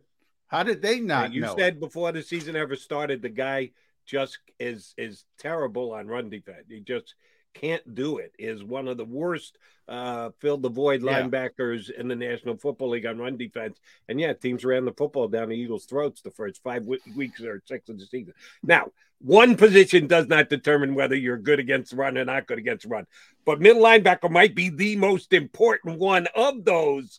And yes, they got significantly better against the run when Edwards came in and became their middle linebacker. You are 100% accurate about that.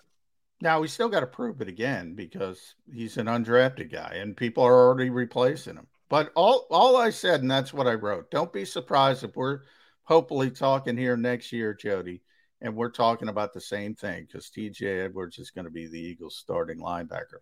Now, Nakobe Dean's going to be probably their other starting linebacker. As I said, I think it's more Kaiser White than Nakobe Dean versus TJ Edwards. But, yeah, I mean, sometimes they miss. Sometimes the NFL misses, and I think they missed on TJ Edwards.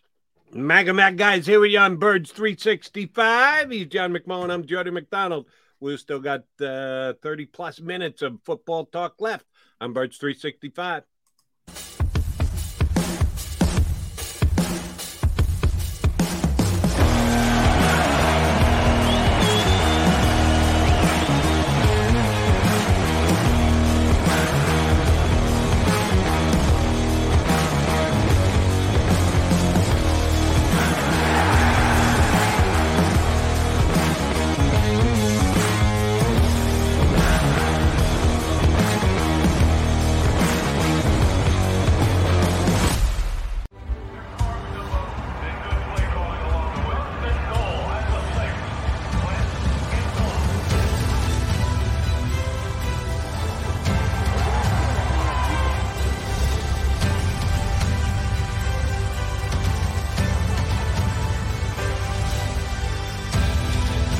Field of life, First Trust Bank is there for you.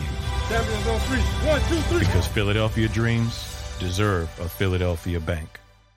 Do you stream on a Roku, Fire Stick, Android TV, or Apple TV? Now you can watch 6ABC 24/7 with the 6ABC Philadelphia streaming app. The big story on Action News. Search 6ABC Philadelphia and start streaming today. In Philadelphia, we celebrated the miracle with pride only 5 years ago. And then the following morning, IBEW Local 98 members went back to work, building this city, rescuing our communities from decay, and inspiring the young men and women of the region to take pride in who we are. Like the Cats, Local 98 members believe in hope. To learn more about who we are, what we do, and career opportunities with Local 98, visit us, IBEW98.org. At Stateside Vodka, every new customer gets the world's best rocks glass. Free. What's that? A rocks glass? You're telling me that bottle is cut in half? You could say that. Holy shit. Glass is for cocktails, right? It's for this, this, and that. Is the length of the glass equal to your... You betcha. But is it made out of... Glass? Okay, but is the rip... Smooth? Will you stop doing... That? I'm the professional here. And you're telling me I can get one of these glasses for free? That's right. 1 free rocks glass per customer with each first-time purchase of Stateside Vodka. All from the company that's highly awarded. 0 carbs, 0 sugar, and deliciously tasting vodka. So good, it just disappears.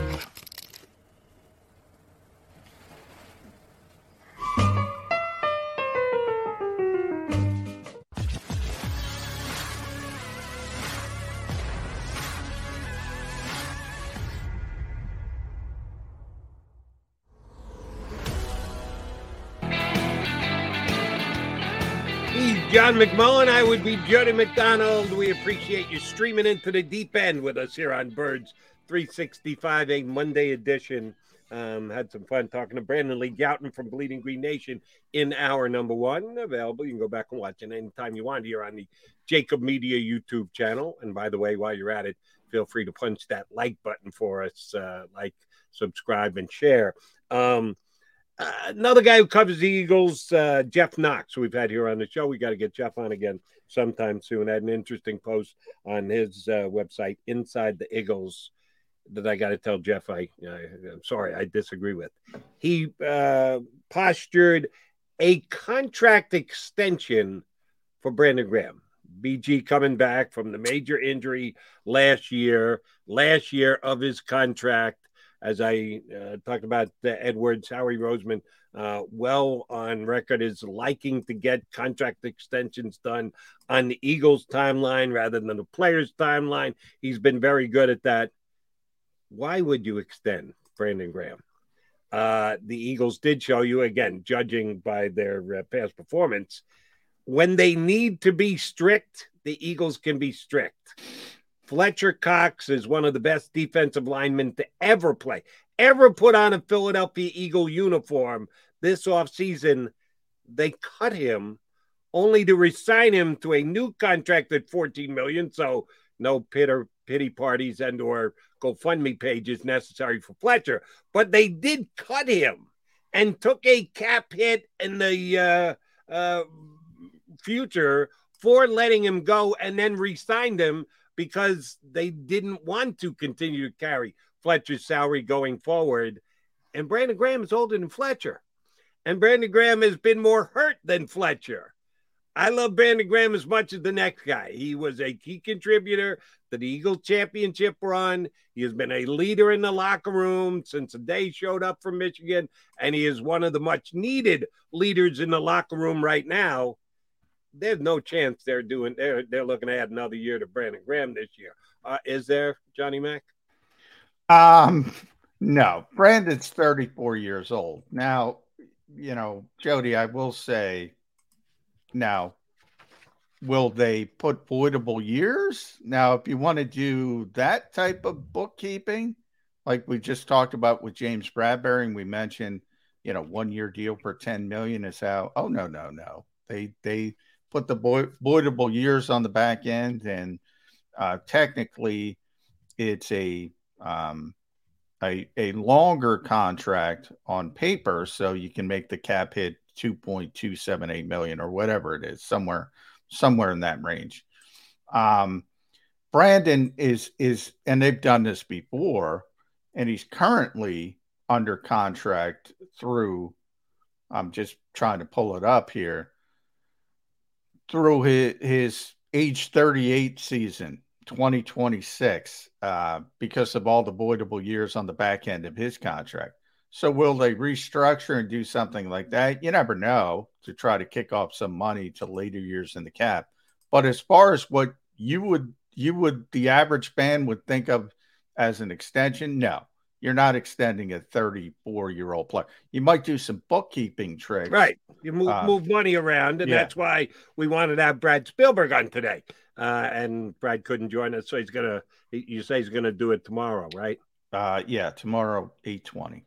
Right, because he understands and explained the way moving money around under the cap can be done. They gave James Bradberry a $7.5 million contract with achievable incentives and can take him to $10 million.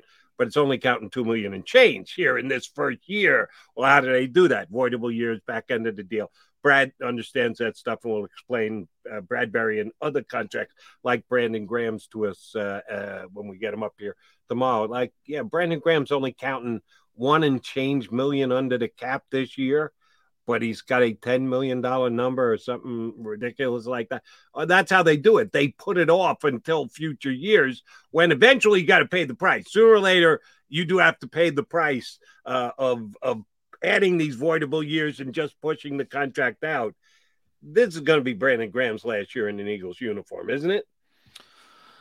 If I had to bet, I would say yes, which is, disappointing because I don't think there's ever been a more fun player to cover than Brandon Graham. So from that standpoint, and by the way, really good player who overcame a lot. Early in his career was, why didn't the Eagles take Earl Thomas or Jason Pierre-Paul? He's terrible. He's this, he's that. And all of a sudden became a late bloomer. I always tell the story. BG thought he was getting cut for Travis Long when Chip Kelly was here. That's how bad it was. And all of a sudden things clicked and he turned into one of the best two-way defensive ends in football. We all know, I say it's the most important play in modern franchise history, at least since, 1960, when the strip sack of Tom Brady, obviously the Philly special gets more hype, but I thought the strip sack was more important to winning that actual game. Everything about Brandon Graham is great. If you could get 53 Brandon Grahams, he's one of those guys. You would do it.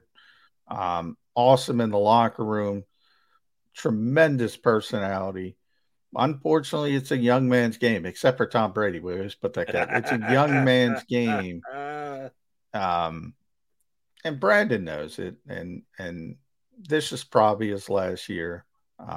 I think he's hoping for another year because he always says he wants to get to 15. I think he's at 13, so he wants 2 more. I don't know if he's going to get there here. And once the season starts, we'll see how often he's infused into the lineup, if he is making any plays. And earning his keep. Not that his keep is that great. It's all his future money going forward that the Eagles have put off, as you say, to the 2027 season. Damn, he's under contract for a long time with these voidable years. Don't expect Brandon Graham to be playing all the way until the end of his current contract. How are we going to be able to judge what BG's got left in the tank? As I gave you credit earlier in the show, it's that much less time they spend on the practice field. There isn't really as much earning of the job as there used to be. We like to think of the NFL as a meritocracy, except when do you merit actually earning more playing time? Until they actually get the season underway, it's kind of speculatory. How do you judge BLG? Are you guys going to be able to get any? You just take the coach's word for it? Are you going to be able to get any read at practice this summer? He's one of those veteran guys. Anytime there's going to be a veteran day, BLG's cashing that ticket. He's not going to be out there in shorts. Well, BLG might do it too, but BG might. By the way, Brandon Lee Graham, he's BLG too. Yeah. Same exact last name, middle name. I didn't even know that. Is that true? Yeah. Is that his middle name? Yeah. See, I didn't even know that. I'm learning things, Jody. I think Brandon told us that here on the show. Oh. Maybe I was trying to rebook a guest when he told us that. Who knows? You got to do things on the fly. Yeah, but you're right. I mean, he's gonna even more so this year. He's gonna have maintenance days, I would think, trying to get him to the regular season as healthy as possible. I think the bigger thing is, how much is he going to play? We're talking about paper because that's all we're talking about this time of year and how things look good on paper. Peter King's got him at number 9 and this guy's going to do this and this guy's going to do that. Well, on paper, I would think the Eagles' edge rushers are going to be in key situations. So 3rd and long, they're going to be Josh Sweat and Hassan Reddick. And then you're going to have Javon Hargrave on the field inside. And who else? Is that going to be Fletcher Cox? Or are you going to kick Brandon Graham inside? So in many ways, it might be, as far as the so-called NASCAR package, it might be a decision between Fletcher Cox or Brandon Graham and who gives you more of a pass rush inside. Which would be ironic for many reasons because those two have been the engine of this defense for a very, very, very long time. There are certain guys on the defensive line that I'm fans of, other guys that you full well know, not as big a fan of. Derek Barnett. Let me comp two guys here, different type players, but both Eagles defensive linemen. Who do you think gets more snaps this year? Milton Williams or Derek Barnett? Oh, that's a good hypothetical, Jody. That's your wheelhouse. Wow,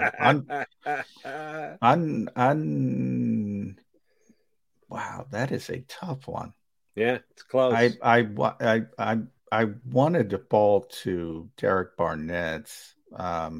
Only because, Milton's kind of buried now. They have so much depth on the defensive line. It's one of the reasons they're number 9. You start talking about, I just mentioned Javon Hargrave, Fletcher Cox, Jordan Davis in the middle. So right away he's the 4th defensive tackle, right? But he's got some versatility to play defensive end as well. But on the edge, you have BG, you have Josh Sweat, you have Hassan Reddick. Now, the fact that Reddick can play Sam linebacker in some early downs might help a little. But, boy, it's going to be tough for Milton Williams to get playing time. I just don't see a path, so I have to default toward Derek Barnett. Now, injuries could affect all of this. Always does. Yeah, it always does. But if everybody stays healthy, which obviously is pie in the sky, I don't know how Milton gets on the field a ton. And it's not because of anything he's done or he's not a high level player, but they have you got to get Hargrave on the field. You got to get Davis on the field in early downs. You got to get Fletcher on the field. Where do you put him? Where do you get him out there? The reason why I asked the question, because we were talking about Brandon Graham, and that's what it comes down to for me.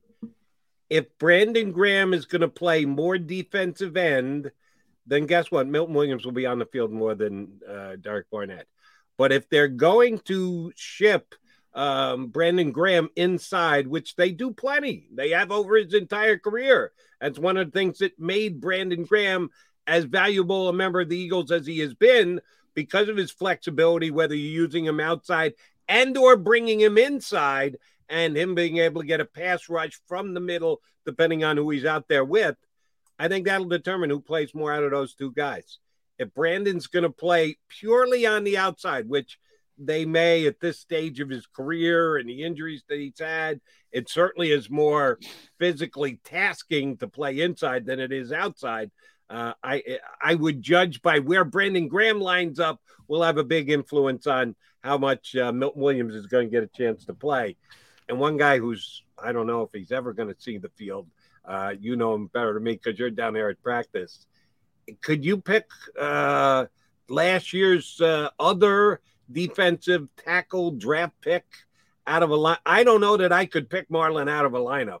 Marlon T, yeah, Marlon's up against it from a number standpoint. Teron Jackson, though, is a guy who got at defensive end, got some playing time and did okay. He's kind of buried as well. It's the old, I mean, they're really, really deep on the defensive line. Now, I don't think Marlon's in the conversation, but I do think Teron is. And it's going to be tough for those young guys to get a lot of snaps. But you know what? Sometimes it's not just about 2022. We're thinking about 2023, and you probably are you might be turning the page on Brandon Graham and Fletcher Cox. And all of a sudden, by 2023, then Milton Williams falls into the position. So he might have to wait his turn, but he'll get his turn. But right now, it's going to be tough for him to get a ton of playing time. And they do have depth on that defensive line and on the offensive line, which Brandon brought up. And when I say Brandon, I don't mean Graham. I mean Gouton. Both Lees. Yes, I did look it up. Brandon Lee Gouton, Brandon Lee Graham. Same exact middle name. BLG, our BLG has better length than BG. Which is saying a lot because it's not like Brandon Graham's a little guy in any way, shape, or form. Just BLG Gouton is as tall as he is. He talked about Isaac Seumalo being included in an Eagles deal to maybe get Jesse Bates if Cincinnati acknowledges, damn, we could have won the Super Bowl if we had a little bit better offensive line. And Isaac would certainly fill that role for them. You correctly pointed out the Bengals don't like playing people. And Isaac gets paid a good chunk of change for not being readily available to be on the field with the injuries had the last couple of years. I don't think Isaac Seumalo is going to end up in Cincinnati for a different reason. I think the Eagles still like him. I think he's going to get. I know Stoutland likes him a lot. Yeah, he's not. They're not going to move him. And I know Sua Opeta is the Tesla stock of the Eagles offensive line. And Jake Driscoll is the head coach is a fan of Jake Driscoll. Oh, I'm going to fall with the offensive line coach on this one. I think Jeff Stoutland is going to have a lot to say on who the Eagles starting offensive line is. If Isaac is rehabbing correctly, and again, it's one of those, how do you judge it kind of things? Because the Eagles haven't worked out all off season. And when they do start to officially work out, how much are they actually going to work out? How much is a veteran like Isaac actually going to be asked to work out? I think he's going to be here. I think he's going to be the right guard for this team this year. I don't think he's going anywhere. I don't think he's getting cut. I don't think he's getting traded. I think he's getting his, right next to Kelsey and lining up and starting for the Eagles this year. I think he will start as, it'll be very similar to last year last year was Andre Dillard versus Jordan Mailata at left tackle. I think it's going to be a legitimate competition. And if you remember all the way back, Andre Dillard, they would rotate each day. But Andre Dillard got the first chance. And then until he got hurt, then Jordan kind of took off and took the job, and the rest is history. Isaac will get the first opportunity, but they like Jack Driscoll a lot. And Jeff Stoutland likes Jack Driscoll as well. And Jack played very well at right guard last year till he got hurt. Now, he's got injury concerns as well. I was going to say, he didn't make it through the season either. Second straight year, too. He's only 2 for 2. He's had injury concerns in both years as well. So we talked about Isaac playing only 9 games. Well, Jack Driscoll's had some injury concerns. So maybe the easy answer is you need both. But Jack is cheaper. And, before they cut Nate Herbig, I started to think, well, maybe they might move on from Isaac Seumalo just because of the price tag. But from the Cincinnati perspective, and I brought up with BLG as well, one part is the finances, but also people forget they went out and paid Alex Kappa, the ex-Bucks guard, and that was a big deal in Tampa Bay when Tom Brady retired for 48 hours, whatever it was, Jody. A little bit more than that, but you get it. Wasn't 48 days. No. And they signed Lyle Collins from the Cowboys, and I think there was a third. Ted Karras from New England. They brought in 3 offensive linemen. So they're not as bad as they were when you last saw them in the Super Bowl. They targeted that position in free agency and brought in 3 legitimate offensive linemen. All of them can play guard. Now, obviously, Cap is a good guard, a good NFL guard. Karras, I think, is more of a center. I think they've penciled in at center, and Lyle Collins is more of a right tackle, but he can play guard as well. I don't think they have as big as a need as people think they do, and I just don't think they want to add another big salary to the big salaries they've already, because they gave Cap and Collins money. They gave them money.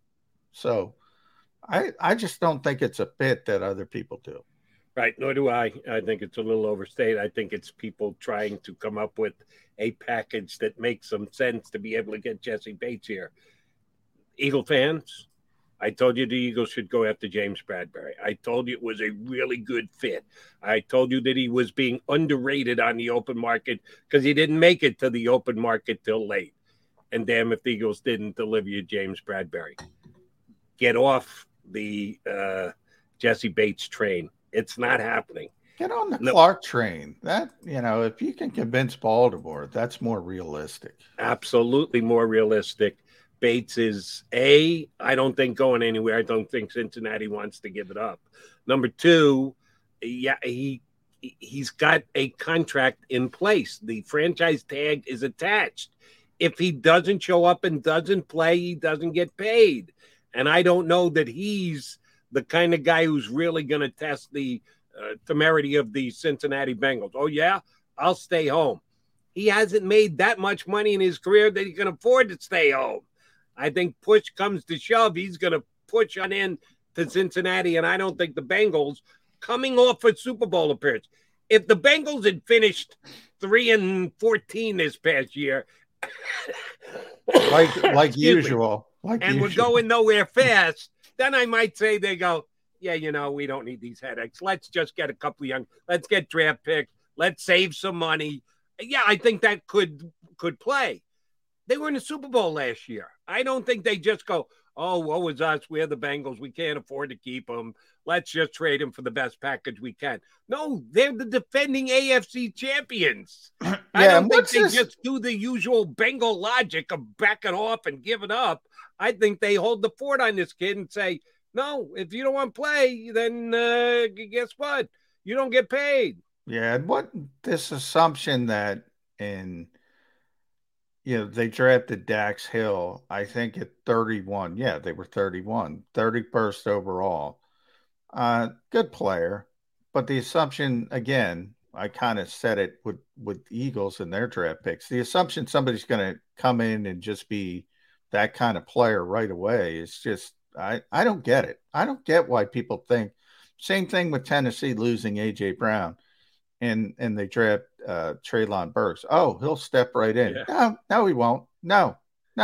Dax Hill, he'll step right in. No, he won't. Maybe they're good players down the road, 2-3 years. I'm not saying that's not possible.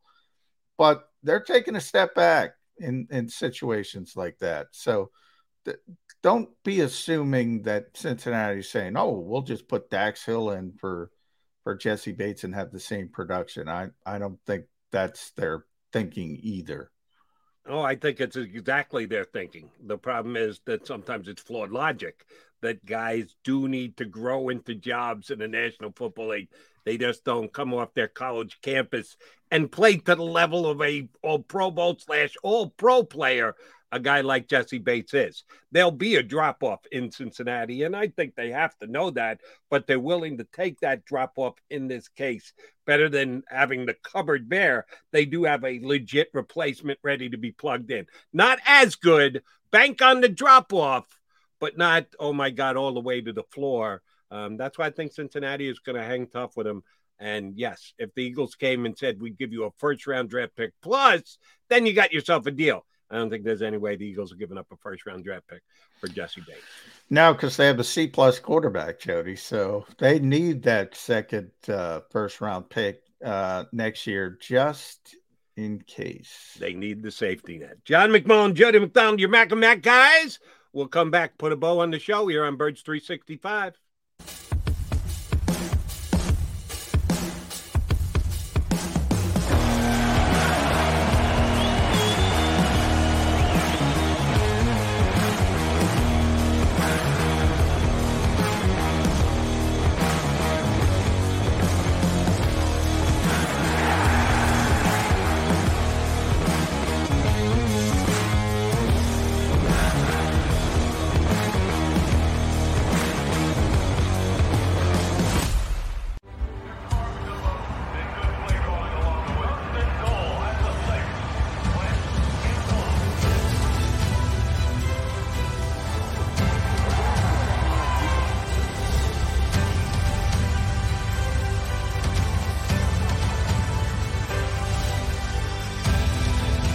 Field of life, First Trust Bank is there for you.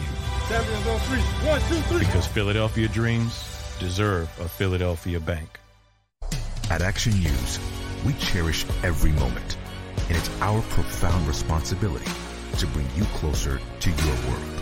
Never miss a moment. Trust the people at Action News.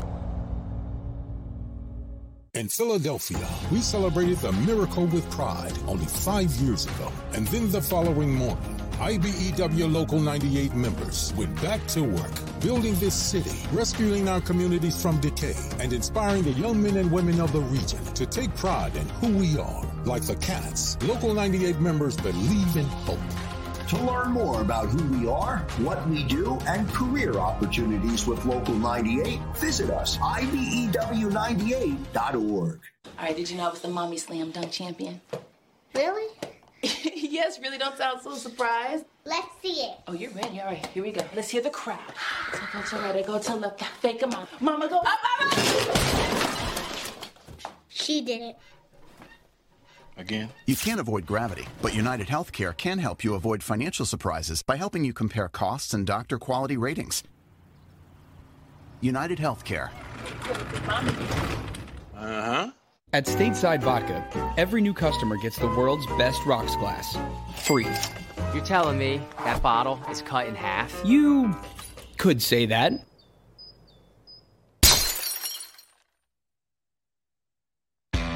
Go for the midnight dares.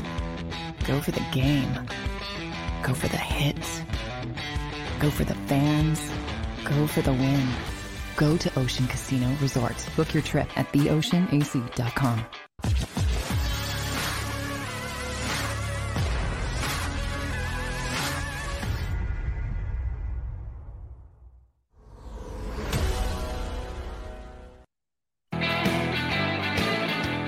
Monday edition of Birds 365, kicking off another Eagles week here on the channel. Appreciate you streaming in with us. While you're at it, hit the like button. Give us a little leg up with our algorithm or whatever the hell the YouTube designation is that says the show is doing well. Still don't understand it, but I do understand and enjoy working with my partner every single week. I do need to ask you a question about a former Eagle coach, Joe John, before we wrap this bad boy up. I don't know if I'm impressed or just perplexed by a stance being taken. It hasn't happened yet. It's just speculation at this point, but pretty strong speculation about an ex-Eagle coach. Frank Reich, who the Eagles were able to, yes, I'm going to say it, suck in to take Carson Wentz off their hands last year. Frank was foolish enough to do so. We know how the season went. We know how the season ended. We know how it went after the season was over and done with. Sounded to me like Frank Reich was ready to go back one more year with Carson Wentz. And the big boss, the owner, kind of stepped in and goes, no.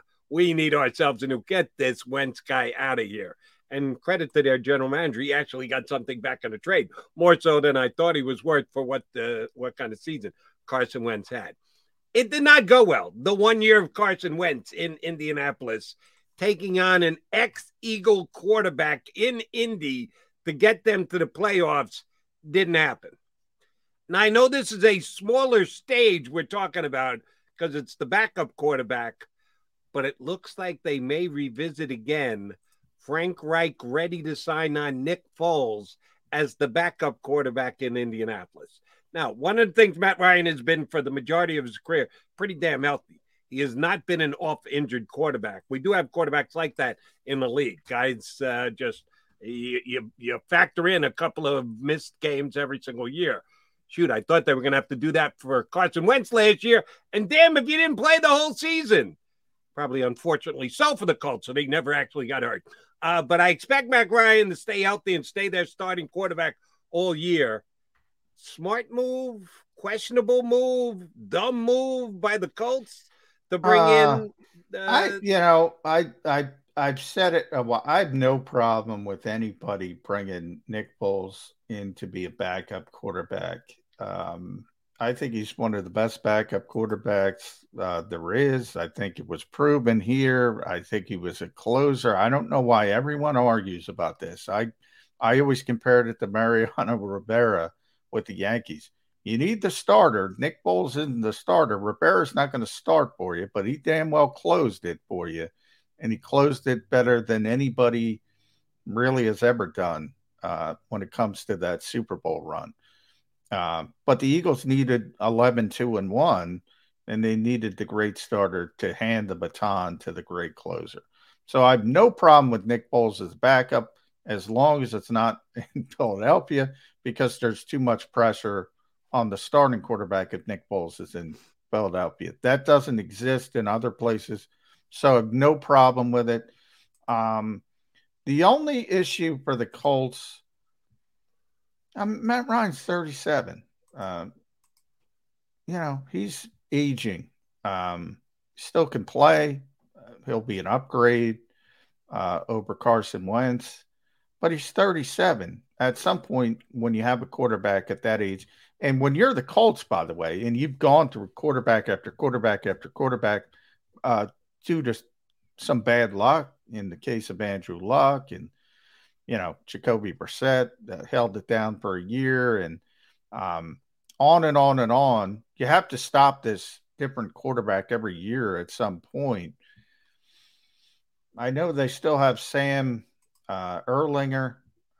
It's a 6th-round pick, I think. So he's not a long-term answer. They didn't draft a quarterback. I think they brought in the Notre Dame kid, Jack Cohn. He's not the answer. So they needed a backup quarterback, but, man, they should try to get some kind of developmental project in there. Maybe they think Ellinger is that guy. But I don't have any problem with Nick Foles as a backup quarterback at all. And I just thought it was a nervy move. And, Frank Reich is involved. I don't know if he is the driving force, but he's certainly got a hand in on this. His first year there, Frank Reich made the playoffs, won a playoff game, got beaten in the second round by the Chiefs and Mahomes. And 3 years since, 2 years out of the playoffs, 1 year in, eliminated in the first round. How odd is Frank Reich's seat going into his 5th year as the head coach of the Colts? I'll tell you what, we mentioned Peter King to start the show, so I'll mention him to end the show. I think he had the Colts at 21, so he's somebody who's expecting a big tick back. I don't necessarily agree with it. I expect the Colts to be better with Matt Ryan. So if he has a bad season, I think it gets pretty hot. I think then it gets really, really hot. But I expect him to have a good season. Now, the problem is the AFC seems to be a lot tougher, right? A lot deeper than the NFC. You're probably going to have to win that division, I would think. Now Tennessee has taken a step back. They'll be the favorites still. I don't think they're going to be a bad team, though. And I think they're going to be on the cusp of a playoff berth. If they fall off the table, then I think there's some serious issues. But how do you fall off the table with Matt Ryan and Jonathan Taylor? I think they're a better football team, not 21. That was I mentioned Indianapolis, but we were talking about the NFC. Indianapolis and Arizona. I was like, I don't see the drop-offs that Peter sees for those two teams. Yeah, I think it's more of a statement. I'm more with you on the Indianapolis than the Cardinal one, because the Cardinal one, as I said way back hour in the morning, if you missed it, that's just a prediction that they're going to have quarterback issues. That Kyler Murray's either going to hold out or not play or not show up till in season. Oh, by the way, DeAndre Hopkins out till week 7 for 6 weeks, and the Eagles play them early enough that they're going to miss DeAndre Hopkins. So I see where Peter's coming from, but I think it's purely a prediction on Murray not being their quarterback for all 17 games this year. Colts not as much, and you're right, they were 9-8. They did just miss the playoffs last year. So coming back to 21 would be a slight step backwards. I don't know that I see that either. But if it does happen, I think then he could be in trouble. But I think they got better at quarterback. I really do. Now, other people, if you think Matt Ryan's got nothing left, then maybe he's got an issue. I didn't necessarily, obviously a bad team, Atlanta, but not necessarily because of Matt Ryan. He was still playing at a pretty high level. So, and 37, the way he plays the game, I don't think that's an issue. But I do believe that, again, trying to speculate here on Peter's line of thinking, there's a couple teams in the AFC that have gotten better and maybe moved past the Colts, like the Denver Broncos, because they've had a guy like Russell Wilson. We shall see. All right, J-Mac, it is the 2 hours have come and gone. Went by like a house of fire. I say we try this again in 22 hours. Brad Spielberg's going to join us, and Pat Leonard from the New York Daily News. Figure we get a giant guy on, give us a little bit more information about the newest Eagle cornerback, James Bradberry, see how Big Blues offseason is going. Give you my opinion, not great, but that's just one man's opinion. We'll get a more educated one with Pat Leonard tomorrow. We'd be back and do this in 22 hours. You up for it, McMullen? Let's do it. Mac and Mac coming back in 2 and 2. You've been listening to Birds 365, the destination for the passionate Eagles football fan who bleeds green. If it's Eagles football, we're talking about it. Debate inside the locker room and guests that are some of the greatest football minds from around the region. We hope you enjoyed the show. We know we had a blast. Make sure to like, comment, and subscribe, and we'll be back soon. But in the meantime, hook up with us on social media at Jacob Sports. See you next time on Birds 365.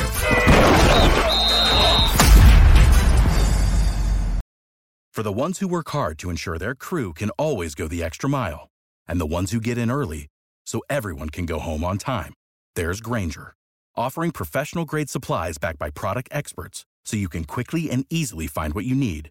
Plus, you can count on access to a committed team ready to go the extra mile for you. Call, click Grainger.com, or just stop by. Grainger, for the ones who get it done.